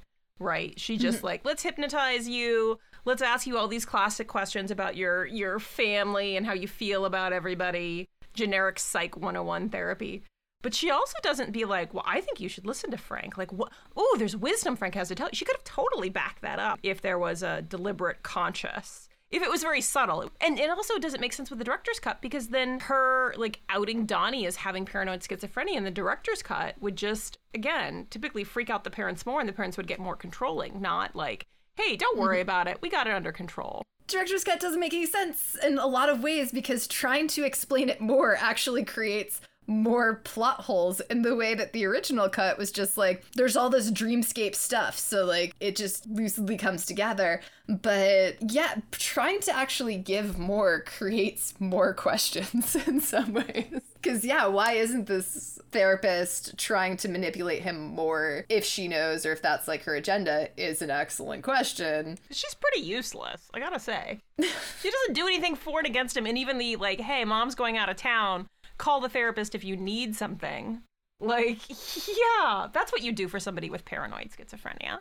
You say, hey, I trust you to determine what you need. But hey, go to therapy that week. Oh, that's like a pretty bad, that's a ethically questionable sitch. This question of to what extent the manipulated living in the director's cut do and don't know what's going on is going to remain a kind of curious question, right? Because we've got, as Benji mentioned, these text blocks from the book that are going to kind of float up to the screen. And when they introduce the concept of the manipulated living, it's going to be over another deleted scene where Jenna Malone is playing an Outrun video game at an arcade, or technically Donnie is, and she's just looking at him with this curious expression, like she is there and waiting for the next manipulative moment, or that she's one of these very prime manipulative people in his life. The narrative is going to do stuff to introduce this idea that, like, no, these people are somewhat low-key aware of their role in his life, and why she also might just really quickly accept, like, yeah, I'll go with you, because that's what needs to happen. Very strange. We also have the manipulated dead. In finishing setting up this verse, so we've got the receiver, we've got the manipulated living, and then we have the manipulated dead. And the manipulated dead are ones who die in the Tangent universe, and thus are these all-knowing beings. So the two manipulated dead in this are Frank the bunny and Gretchen the girlfriend. So the two of them really know what's up. They are working together to manipulate Donnie into this complete event in which their deaths occur so that the time loop cul-de-sac can close. So we have this whole, like, mythos that's set up. We also get the ideas of this, like, very metaphysical time travel logic in which metal and water are the most important components of time travel. Just to give you an idea of how infuriating the director's commentary to this thing can be, in one of them, during the scene where Donnie is first pushing his hands up towards the camera and looking at Frank, and Frank is looking back at him. The first time you saw this, did you say to yourself, what is that? What is Donnie pushing up against? What is causing that? Did that question occur to you? Nah, just let it happen. Exactly. You just let it happen, because it doesn't matter what it is that's pushing Donnie's hand. In the commentary, he makes it very clear. Yes, so you see, these are water molecules coming together and forming that wall that allow Donnie to see Frank, who is now manifesting through metal molecules as well. What does that have to do with anything? It's like midi-chlorians. Fuck you, I was thinking that the entire time. Okay, so this is where we get into possible death of the author action, or just the idea that some things don't require explanation or that we don't need. I think, yeah, like you just said, the biggest pop culture example of getting an explanation that we did not need, did not want, definitely comes from Star Wars. Some people would say that the prequels in general are an explanation we did not need, but especially midi-chlorians, because before the midi-chlorians, the Force was just the energy of the universe, the energy created by all living things. That's all that we need to know. And, we're told that a Jedi or a Force user is just someone who has learned how to harness that energy correctly. So it is like through their merit that they are allowed to use the Force as they are. Again, the movie doesn't tell us that, but that's just what we get from it. You go to midichlorians, and suddenly it's, do you have enough midichlorians? Well, if you have this many, you get to be a Jedi. If you have this many, you get to be Yoda. And if you have this many, you get to be Space Jesus, which is what Anakin Skywalker is, apparently. And also, apparently, Donnie Darko, because the other thing about the director's cut / the commentary is that Donnie Darko, he has superpowers. And so being the receiver gives him superpowers like telekinesis and quick mobility and super strength, which is why in the pipe bursting scene, he was able to reach the height levels and the strength levels needed to embed that axe in that little statue's skull. Thanks, Richard. Thank you. Man, that was ruining the movie for me, but now I know. Yeah, we wanted that kind of like enigmatic stuff in the original cut. That was kind of fun and weird. Wait, this dreamscape is doing stuff that shouldn't be physically possible. But no, apparently it is metaphysically possible in the director's cut because dude's a superhero. He's just a dark superhero that has some superhero powers. The other additions to the director's cut that are kind of strange curiosities, they're going to insert these little things that are supposed to feel more sci-fi. We get inserts of really close-up shots of eyes, or Donnie's eye, very Requiem for a Dream style, just really extreme close-ups on the iris. That was the first thing I thought of too, and I didn't really have a problem with the irises too much, but I have a feeling that when they were originally cutting this, Requiem had just come out, and someone must have said to Richard, dude, that comes off as a huge ripoff of that thing. Their eyes are like a big deal. Oh. Yeah, good point. I'll check it out. Well, he just kind of, on the commentary, is talking about the sort of eyes always watching, that there's some sort of, deus ex machina. And then we're also going to get these shots of waves and water. And apparently this is the building swell of Donnie Darko's superpowers, that he's harnessing that water power consistently to grow his superpowers. And yeah, we're going to get some different images that Kelly describes as kind of comic book shots and stuff to try to link this more strongly to the superhero genre. And this is just astounding to me in terms of the difference between these two films. We can't really think of another director's cut that... I'm sure there are other director's cuts out there that change the movie for the worse. Most people say, a director's cut, that's the original vision, so it obviously is better. And whether or not this is better or worse is subjective, obviously, but we can't really think of another movie where the director's cut just changes the genre of the film. The fundamental premise and function of these two films are so vastly different. Because in the first one, you have this just cool, strange dream walk through mental illness in an indie fashion. Yeah. It's a slow burn, kind of creepy, fantastical elements that are not bashing you over the head with anything. They're not in your face. You're just watching a very realistic story, but there's just some extra sci-fi fantasy elements kind of trickling in a little bit, and everything is kept vague throughout, which is good. I like that, because it allows a level of applicability to it. You can put yourself in Donnie's shoes a little bit because the background of what's happened to him is kept vague. When you go to the director's cut, you lose that because we're told precisely what is happening to Donnie. The thing is that it's not necessarily that every movie has to have a protagonist that the audience can relate to. There are certainly superhero movies that are very, very popular that a lot of audience members relate to in different ways. When the director's cut came out, it did get initial praise from a lot of critics as being a more lucid, understandable film, that they understood the mythos a little bit better because they were kind of walked through it slightly. Then some years pass, and then in retrospect, a lot of people, this film kind of consistently turns up on the top 10 lists of directors who ruin their own movies with director's cuts and things. So it was kind of interesting that there was this moment of yeah, okay, this is clearer. And then that sort of take back of like, wait, but we don't actually want it to be any clearer. And I think it's because, yeah, at first you're like, oh yeah, this makes sense. Now he's the receiver and these people are manipulating him. But then when you think too strongly about it, you're like, no, this doesn't make sense either. And somehow that's more frustrating because you have a film that's trying to give you answers, but not actually providing them, versus a film that's like, here's some stuff that happened. Good luck. So it really sort of depends on the type of viewer you are and what type of experience you like out of a movie. And yeah, the second one might work in some ways if I hadn't seen the first one first and already had a very strong opinion developed on what Donnie Darko was and what it was to me. I don't know if the director's cut would bother me as much. I'd probably just be like, all right, this is kind of a semi-forgettable sci-fi film, right? Like, whatever. I don't think it would have made me angry in the way that it does now. That's the thing. Like, I got angrier the more I looked into all of this. When I picked up the copy that I got of the movie was the Blu-ray from Arrow Video, which they did a nice like 4K restoration of the film. Looks awesome.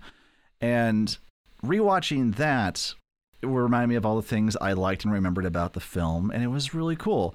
And I hadn't seen the director's cut quite yet. I watched the director's commentary to it, which is Kelly and Gyllenhaal talking about the movie. And I noticed that Richard Kelly kept bringing up things that were not at all obvious in the movie. I'm pretty sure he recorded this commentary prior to the director's cut being a thing or being offered to do a director's cut. I'm going to place it around 2002, 2003, because at one point he says, yeah, this movie doesn't have a soundtrack. You can download it from Napster if you want. I'm like, well, okay, that is a dated reference if I ever heard one. Yeah, Napster. No one cared about Napster after 2004 or so. But this is where he kept bringing up, like, yeah, so Gretchen here, she just asked Donnie, Donnie Darko, is that a superhero name? So you can really tell, like, she is, like, aware of this new tangent universe that she's in, and she knows that Donnie is the chosen one. He's a superhero. And I'm listening to this like, what the fuck are you talking about, Richard Kelly? Dickie Kells, this makes no sense. What are you going on? And, like, the stuff about how Frank is Donnie Darko's sister's boyfriend. To Richard Kelly, to hear him talk about it, that's a very important element. But it's something that is very, very vaguely communicated in the theatrical cut of this film, and maybe less vaguely in the director's cut, but even in the director's cut, it doesn't make much sense. We don't have a scene of Maggie and James Duval together at any point. We never see her describing her boyfriend, Frank, or anything like that. We have some vague notion that she's dating a guy. The director's cut has that scene where she's on the phone. She's like, look, man, you're the reason I'm taking a year off of school. Apparently also when she gets dropped off at her house right before the jet engine crashes, she's supposed to be being dropped off by Frank. And that means something, apparently. Well, I mean, I guess it just shows that Frank has been also interwoven as a regular non-bunny person this whole time, only it doesn't. The main thrust of, I think, how I feel about all of this is that the less I hear from the author, the more I enjoy the movie. And that's why I wanted to kind of bring up the whole death of the author concept. And we'll paint in very broad strokes about death of the author, because otherwise I think you're going to spend an hour going into formalism, new criticism, structuralism, post-structuralism, and we just don't have time. You're not wrong. Broad strokes here. Death of the Author is an essay by French writer Roland Barthes from 1967. Basically, he says that when you read something or you watch something, its interpretation is entirely yours, and it can be a different interpretation you have of it every single time. And the input from the author really doesn't matter. It doesn't matter what the author's intentions were or what their background was. Every time you read or experience something, it is yours. And it's not a hard or fast rule, because, I mean, there are definitely things that I enjoy getting more background on. Like, one of my favorite books in high school was this annotated copy of The Three Musketeers, because it kept giving like background history lessons on like where the book was coming from, and that helps you understand it more. But sometimes it doesn't help you understand things more. It makes you understand even less, such as the case of Donnie Darko. Yeah, Richard Kelly is going to have a very interesting relationship to his films in general. He doesn't have very many of them, but it's hard to fully separate Richard Kelly from his work. It's also hard to put him into his work. And the one thing that I will give Richard Kelly due respect for is that on the commentary talking about the director's cut, he said multiple times that this is not the canonical version, that he wants people to think of the director's cut as a sort of remix revisitation that is a potential interpretation of the narrative, and that this is what kind of he had in his mind, but he's also very proud of the theatrical release, and he doesn't want to take that away from anybody. So this is just an alternative vision. And I like that as an idea, that this is one remix interpretation. R. Kelly came out with his remix edition. Yes, it's the R. Kelly remix. And that unfortunately also does not come out by itself as a director's cut, right? Without the commentary, without him saying, no, this is not canonical. The way that director's cuts generally work in the filmic world is that often those are then taken as the canonical interpretation, right? So we have that complicating things too. Yeah, it's a little misleading to say, this is not canonical, this thing that's called the director's cut of my movie that I'm giving you. Well, then what is canonical, Richard? What is the actual movie? I think, long ago when we talked about Clue, we said that the thing that probably frustrated critics a lot back in the day was that they were denied a canonical ending to that movie. You weren't really told what the real ending was, and that was frustrating for some people. I mean, imagine doing that with a whole movie. You're given a whole movie, you're like, this isn't an actual thing. Yeah, it's like, is this a indie cool paranoid dreamscape, or is this a sci-fi movie about superheroes and time travel? Which one is it? Because we fundamentally get two very different genre movies. I'll give it to him that he doesn't want to deny people the theatrical cut, because the inverse of that is George Lucas, where we've got special editions of Star Wars, and we're like, okay, George, that's the movie that you wanted to make back in the day, but you couldn't. Okay, that's cool. That's yours. Some people enjoy that. Let me see the original version of that, though. Oh, I can't? Why can't I? I really should be able to. But even with some of the changes that George Lucas made in terms of Han shooting first or not shooting first, that's going to change that character. Midi-chlorians versus not comes closer to changing the universe, but it still is set within a spacescape with access to force manipulating elements. So the genre stays the same. I can't think of another movie that actually switches genres and fundamental premises with just 20 extra minutes. Look, we can dwell on Donnie Darko all the time, or you know what, we can get down to what really matters here, which is his spiritual sequel / remake / sophomore effort, Southland Tales. Tell me about Southland Tales, London. How great is Southland Tales? It's pretty great. So Southland Tales is going to be his follow-up movie. We will probably do it on this cast at some point, because it is a cruel, cruel film, if there ever was one. But Southland Tales came out after the director's cut of Donnie Darko, but it was actually written before the director's cut of Donnie Darko happened. And so what we have in Southland Tales is just another attempt at telling the story of this time travel tangent universe idea. And that's interesting, talking about, once again, the author's role in their own works, is that Richard Kelly seems to have this story that he really wants to get out there. And that story is this idea of tangential universes and time travel. And he seems like he's going to just grasp onto any potential story narrative he can to try to get this tangent universe message out there. And it maintains its unsuccessful quality every time he does it, because he hasn't seemed to yet be able to really grasp onto like the best way to get this tangent universe thing out there, because it didn't work in Donnie Darko, really. It doesn't work in Southland Tales. Well, I think it did work in Donnie Darko. It's just the key is don't explain it. Just show us. Show, don't tell us. That's true, but what we would not have gained or gathered from watching narratives that don't try to explain it is that nobody would go to the, oh, obviously this person is a receiver who's trying to get the artifact back to the prime universe. Like, that is not an interpretation that anybody comes away from the theatrical version with. It's not even an interpretation that anybody comes away from Southland Tales with, honestly. And that's because, like, he keeps trying to get this narrative out there, but then sort of shying away from using that as, like, the central plot, and instead just kind of puts these little clips on of this is like, this might be what's going on. And you're like, well, you know, if you're gonna go for it, just fully go for it.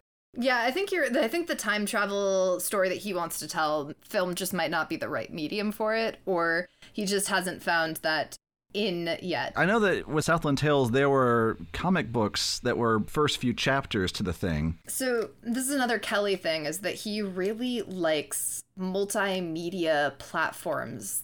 You have to generally do your research and your free thinking symbology connections and whatnot with his stuff. So in Southland Tales, you are required, in order to access the narrative, to also have read the comic books that go along with it, and the Book of Revelations, and T.S. Eliot's poetry. So there's like a lot of outside intertextuality stuff that you need to bring to the table.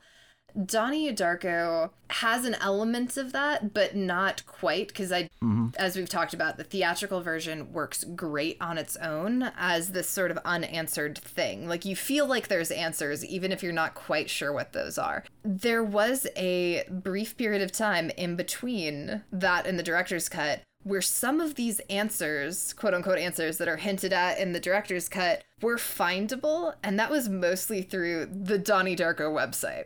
So the Donnie Darko website was super fucking cool. It was also aggravating as fuck, but it was also really cool. It operated in the same kind of weird logical space. So you signed on to it, and it was just like this abusive media flash player, right? So you signed on to it, and it would have, it has been, and then it would have the days, years, months, whatever, since the world ended, is what like the first page will say. I actually checked, you can still find this like site archived. So now it says like, it has been 6,000 such and such days since the world ended. So it's like, it's still counting down, which is pretty great. Or counting back up, I guess, because the world ended according to this website. Then you have to find your way, like clicking around this site. And sometimes you have to answer some questions that'll like pop up. It's like, if you've been here before, enter the password or begin the journey, and you click, begin the journey. And there's like little puzzles and stuff that you have to do. There's passcodes, like her name was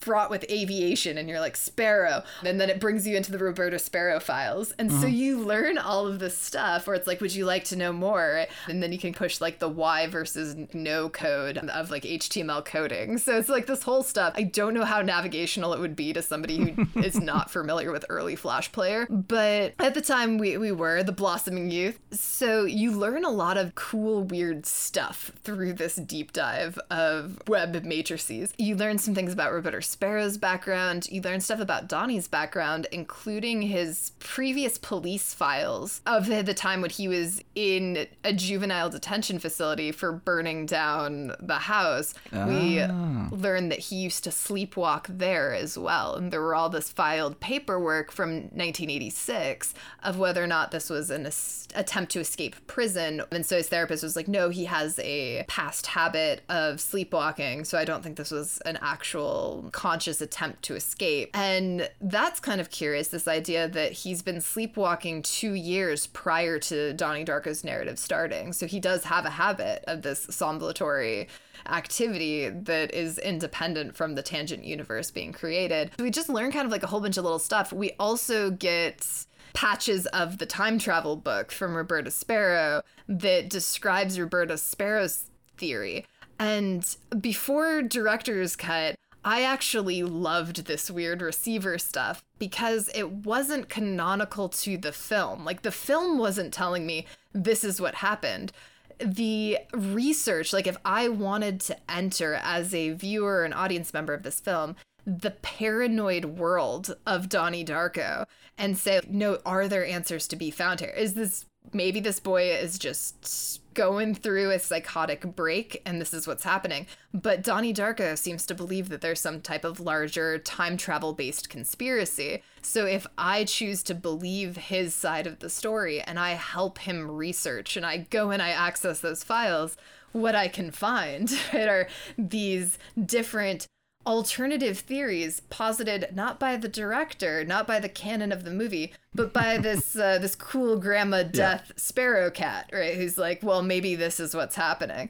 And that was so satisfying. So I really loved that sweet spot where I was able, if I was an extra fan and wanted to try to figure out what could possibly be happening in this paranoid world and choose whether or not, Roberta Sparrow's onto something. Or if I'm like, nah, she probably got this and this right, but not this. That was just an option. And it was a really cool multimedia option. So I think that was Kelly's best in terms of trying to work in alternative media to support and augment the story, but it wasn't required for the story. And I think that's where he kind of failed with Southland Tales, but we'll get into Southland Tales a different day. Yeah. I like the idea of having like some extra information on the internet that just gives you more background, but not necessarily answers to anything. I think, again, that just gives you background info that you can look into and might enrich the show for you, but it doesn't at all explain the mysteries of the show. Yeah, we don't want definitive stuff. Like, we want to navigate this world. Yeah, expand, don't explain. That's like might be the general concept here is don't give us something that could potentially tell us, yeah, you're wrong about this. That's another element of Death of the Author, is that it is saying that there is no definitive interpretation of a body of art. It is wholly on the observer to interpret things for themselves.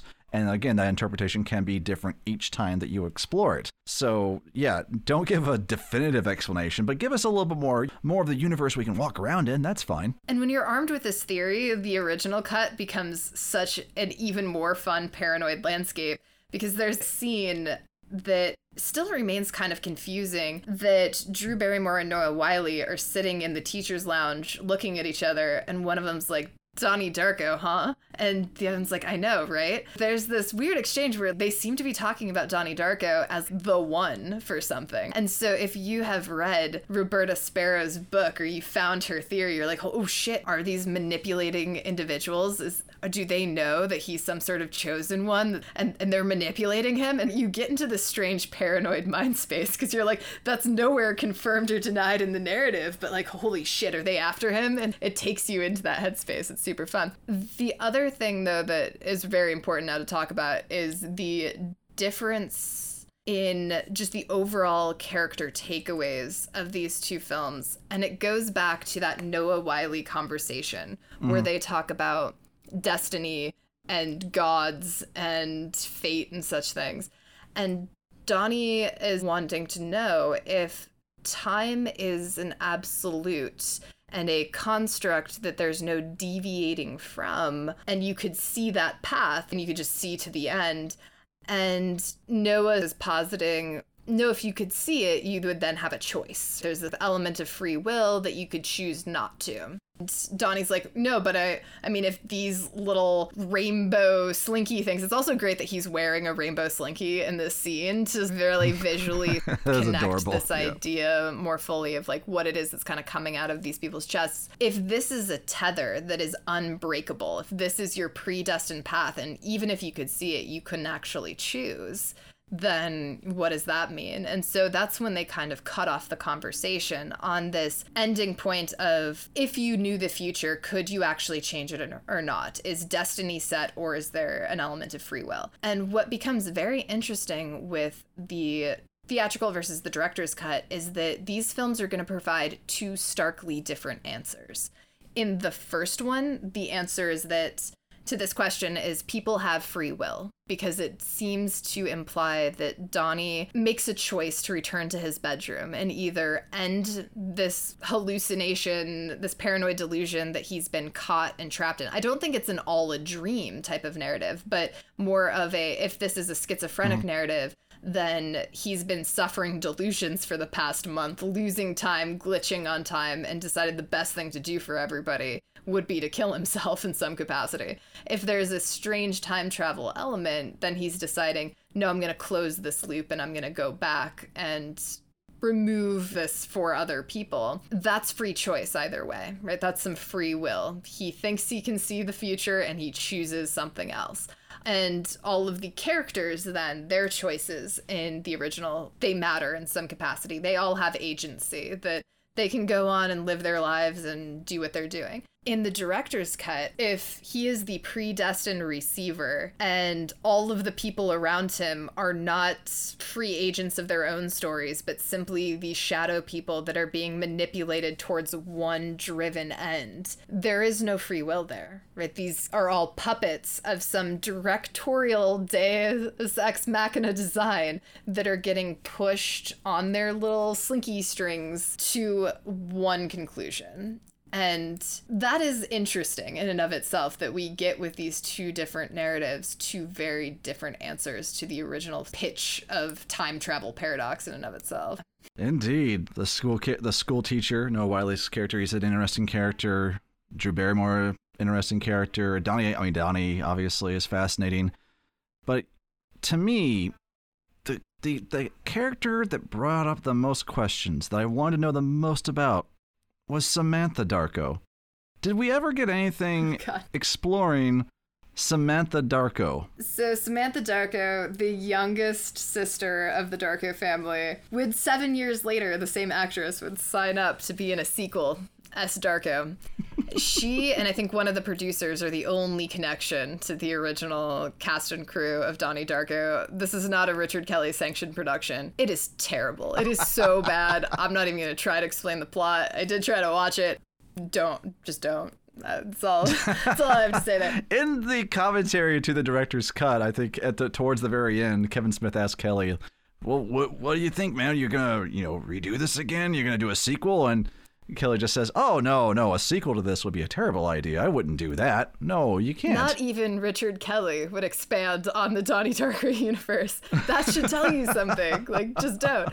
Although we did have that lingering question of so what does Jim Cunningham do in this narrative overall in the director's what is version? His... Because in the first one, in both, he's woven through quite substantially. And the first one, it does play into the idea of free choice, that there are things that Donnie Darko is the one who can overcome his fears of being alone and whatnot, or dying alone, and embracing that. So his narrative actually kind of makes sense. I don't see what his purpose is in the director's version of receivers and manipulators. I do not either. I don't see anyone's purpose in that version. Well, I mean, the ones that are immediately around, their purpose would be just to manipulate Donnie into this elevated space of sacrifice. And I mean, maybe. Yeah, of all the things that Richard Kelly espoused upon endlessly in his commentaries, he never really explained too much about Swayze's character. Yeah, he's just this motivational speaking pedophile that's just really integrally mixed up in the narrative, but doesn't seem to serve an overall purpose in the director's version. Yeah. So, I don't know, mystery. Maybe he's on his own tangential quest and we just don't know. But, top 5. I have an honorable mention to Jason Schwartzman. Okay. Why? Apparently, when the script was first going around Hollywood, one of the first A-list people to pick up on it was Jason Schwartzman, who was really hot off of Rushmore, and he was the first one to bring it to attention of other producers and was originally cast as Donnie Darko. Honorable mention to him. My true number 5 is James Duvall, because he's just adorable in general. What was so funny to me was adorable. That when Richard Kelly is talking about casting Frank, he's like, I just wanted the guy underneath this really scary mask to be some super nice guy. And James Duvall is the nicest guy ever. Which you hear that said about an actor, you're like, oh, okay, sure, whatever. But then, on the documentary that's on the Arrow release of this movie, there are interviews with James Duvall, and he is, just the sweetest fucking guy of all time. He's, just this super nice, affable dude. There's a great moment where he's describing how much time he was going to spend in the rabbit suit. And he said that the director told him, artistically, it would be great if the actor who is unmasked is always the actor who's in the suit. And James Duvall says, well, financially, I would love to work as many days in this movie as I can, so I am totally down for being in that suit every single day. Awesome. So he is in the suit. Nice. My number 5, Jake Gyllenhaal. Right on. He does a good job as Donnie. Those manic little faces. He embodies this character. I will always think of this character probably first when I think Jake Gyllenhaal. It's that and Nightcrawler, I think. Yeah, he's also really great in Nightcrawler. He's a talented dude. Who's your number 4? My number 4 is the cinematographer. I've forgotten his name already. The cinematographer, he's a really cool dude. His career goes way back. He was second unit on Blade Runner.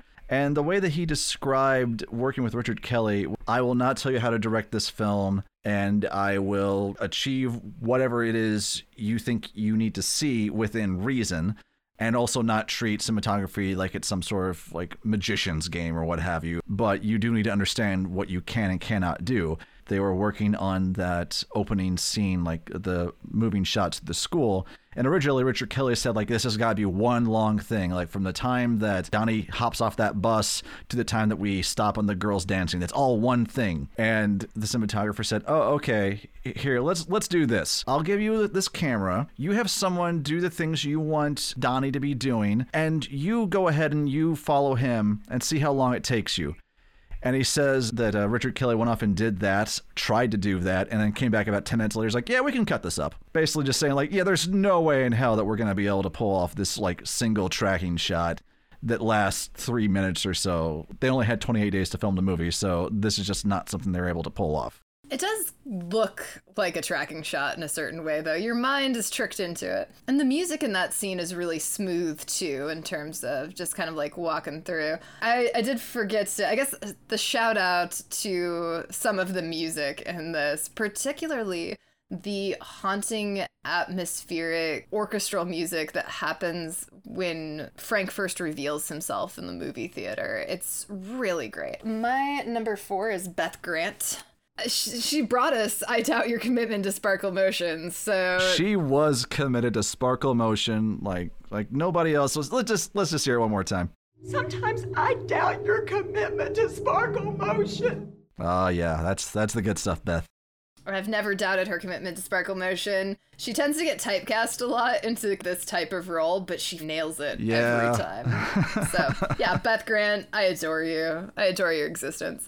Who's your number 3? My number 3 is Drew Barrymore. Really, she is just the one we have to thank for the movie happening, because her production company was the thing that really picked up the movie and got it made. And one of the best stories, they were in the scene where the boys are shooting at glass bottles and they're talking about the Smurfs. Originally, they were going to shoot at Smurf figurines, and they have to clear that. And Richard Kelly says, one of the most surreal things of all time was Drew Barrymore sitting down in our office is now on the phone with this 90-year-old Frenchman, the guy who holds the key to Smurf clearance. And she talks to him for about 5 minutes, and he's just like, yes, okay. Smurfs.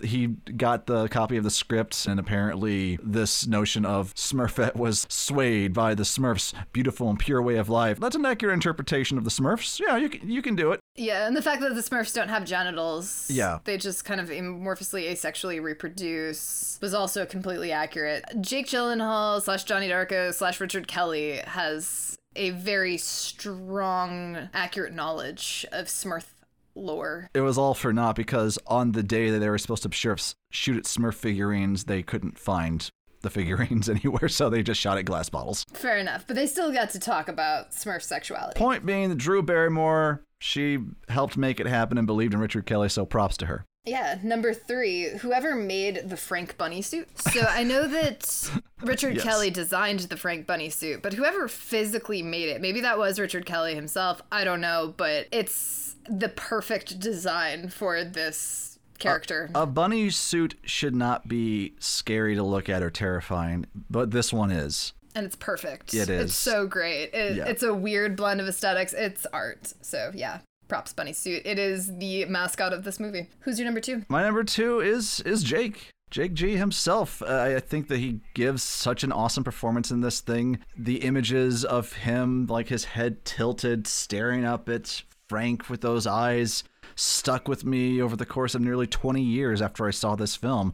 Like I said, I don't think I had rewatched this between 2001 and just recently, and that image still stuck with me. And he just brought a creepy yet suffering presence to this that I don't think any other actor could have done quite the same way and to such perfect effect. Fair enough. My number 2 is Richard Kelly. All We're right. going to put him up there. This, I do really, really love the theatrical version of Donnie Darko, and that is also his creation. He was the one to edit this film, so he does have the capacity to edit the film, even if he just doesn't want to.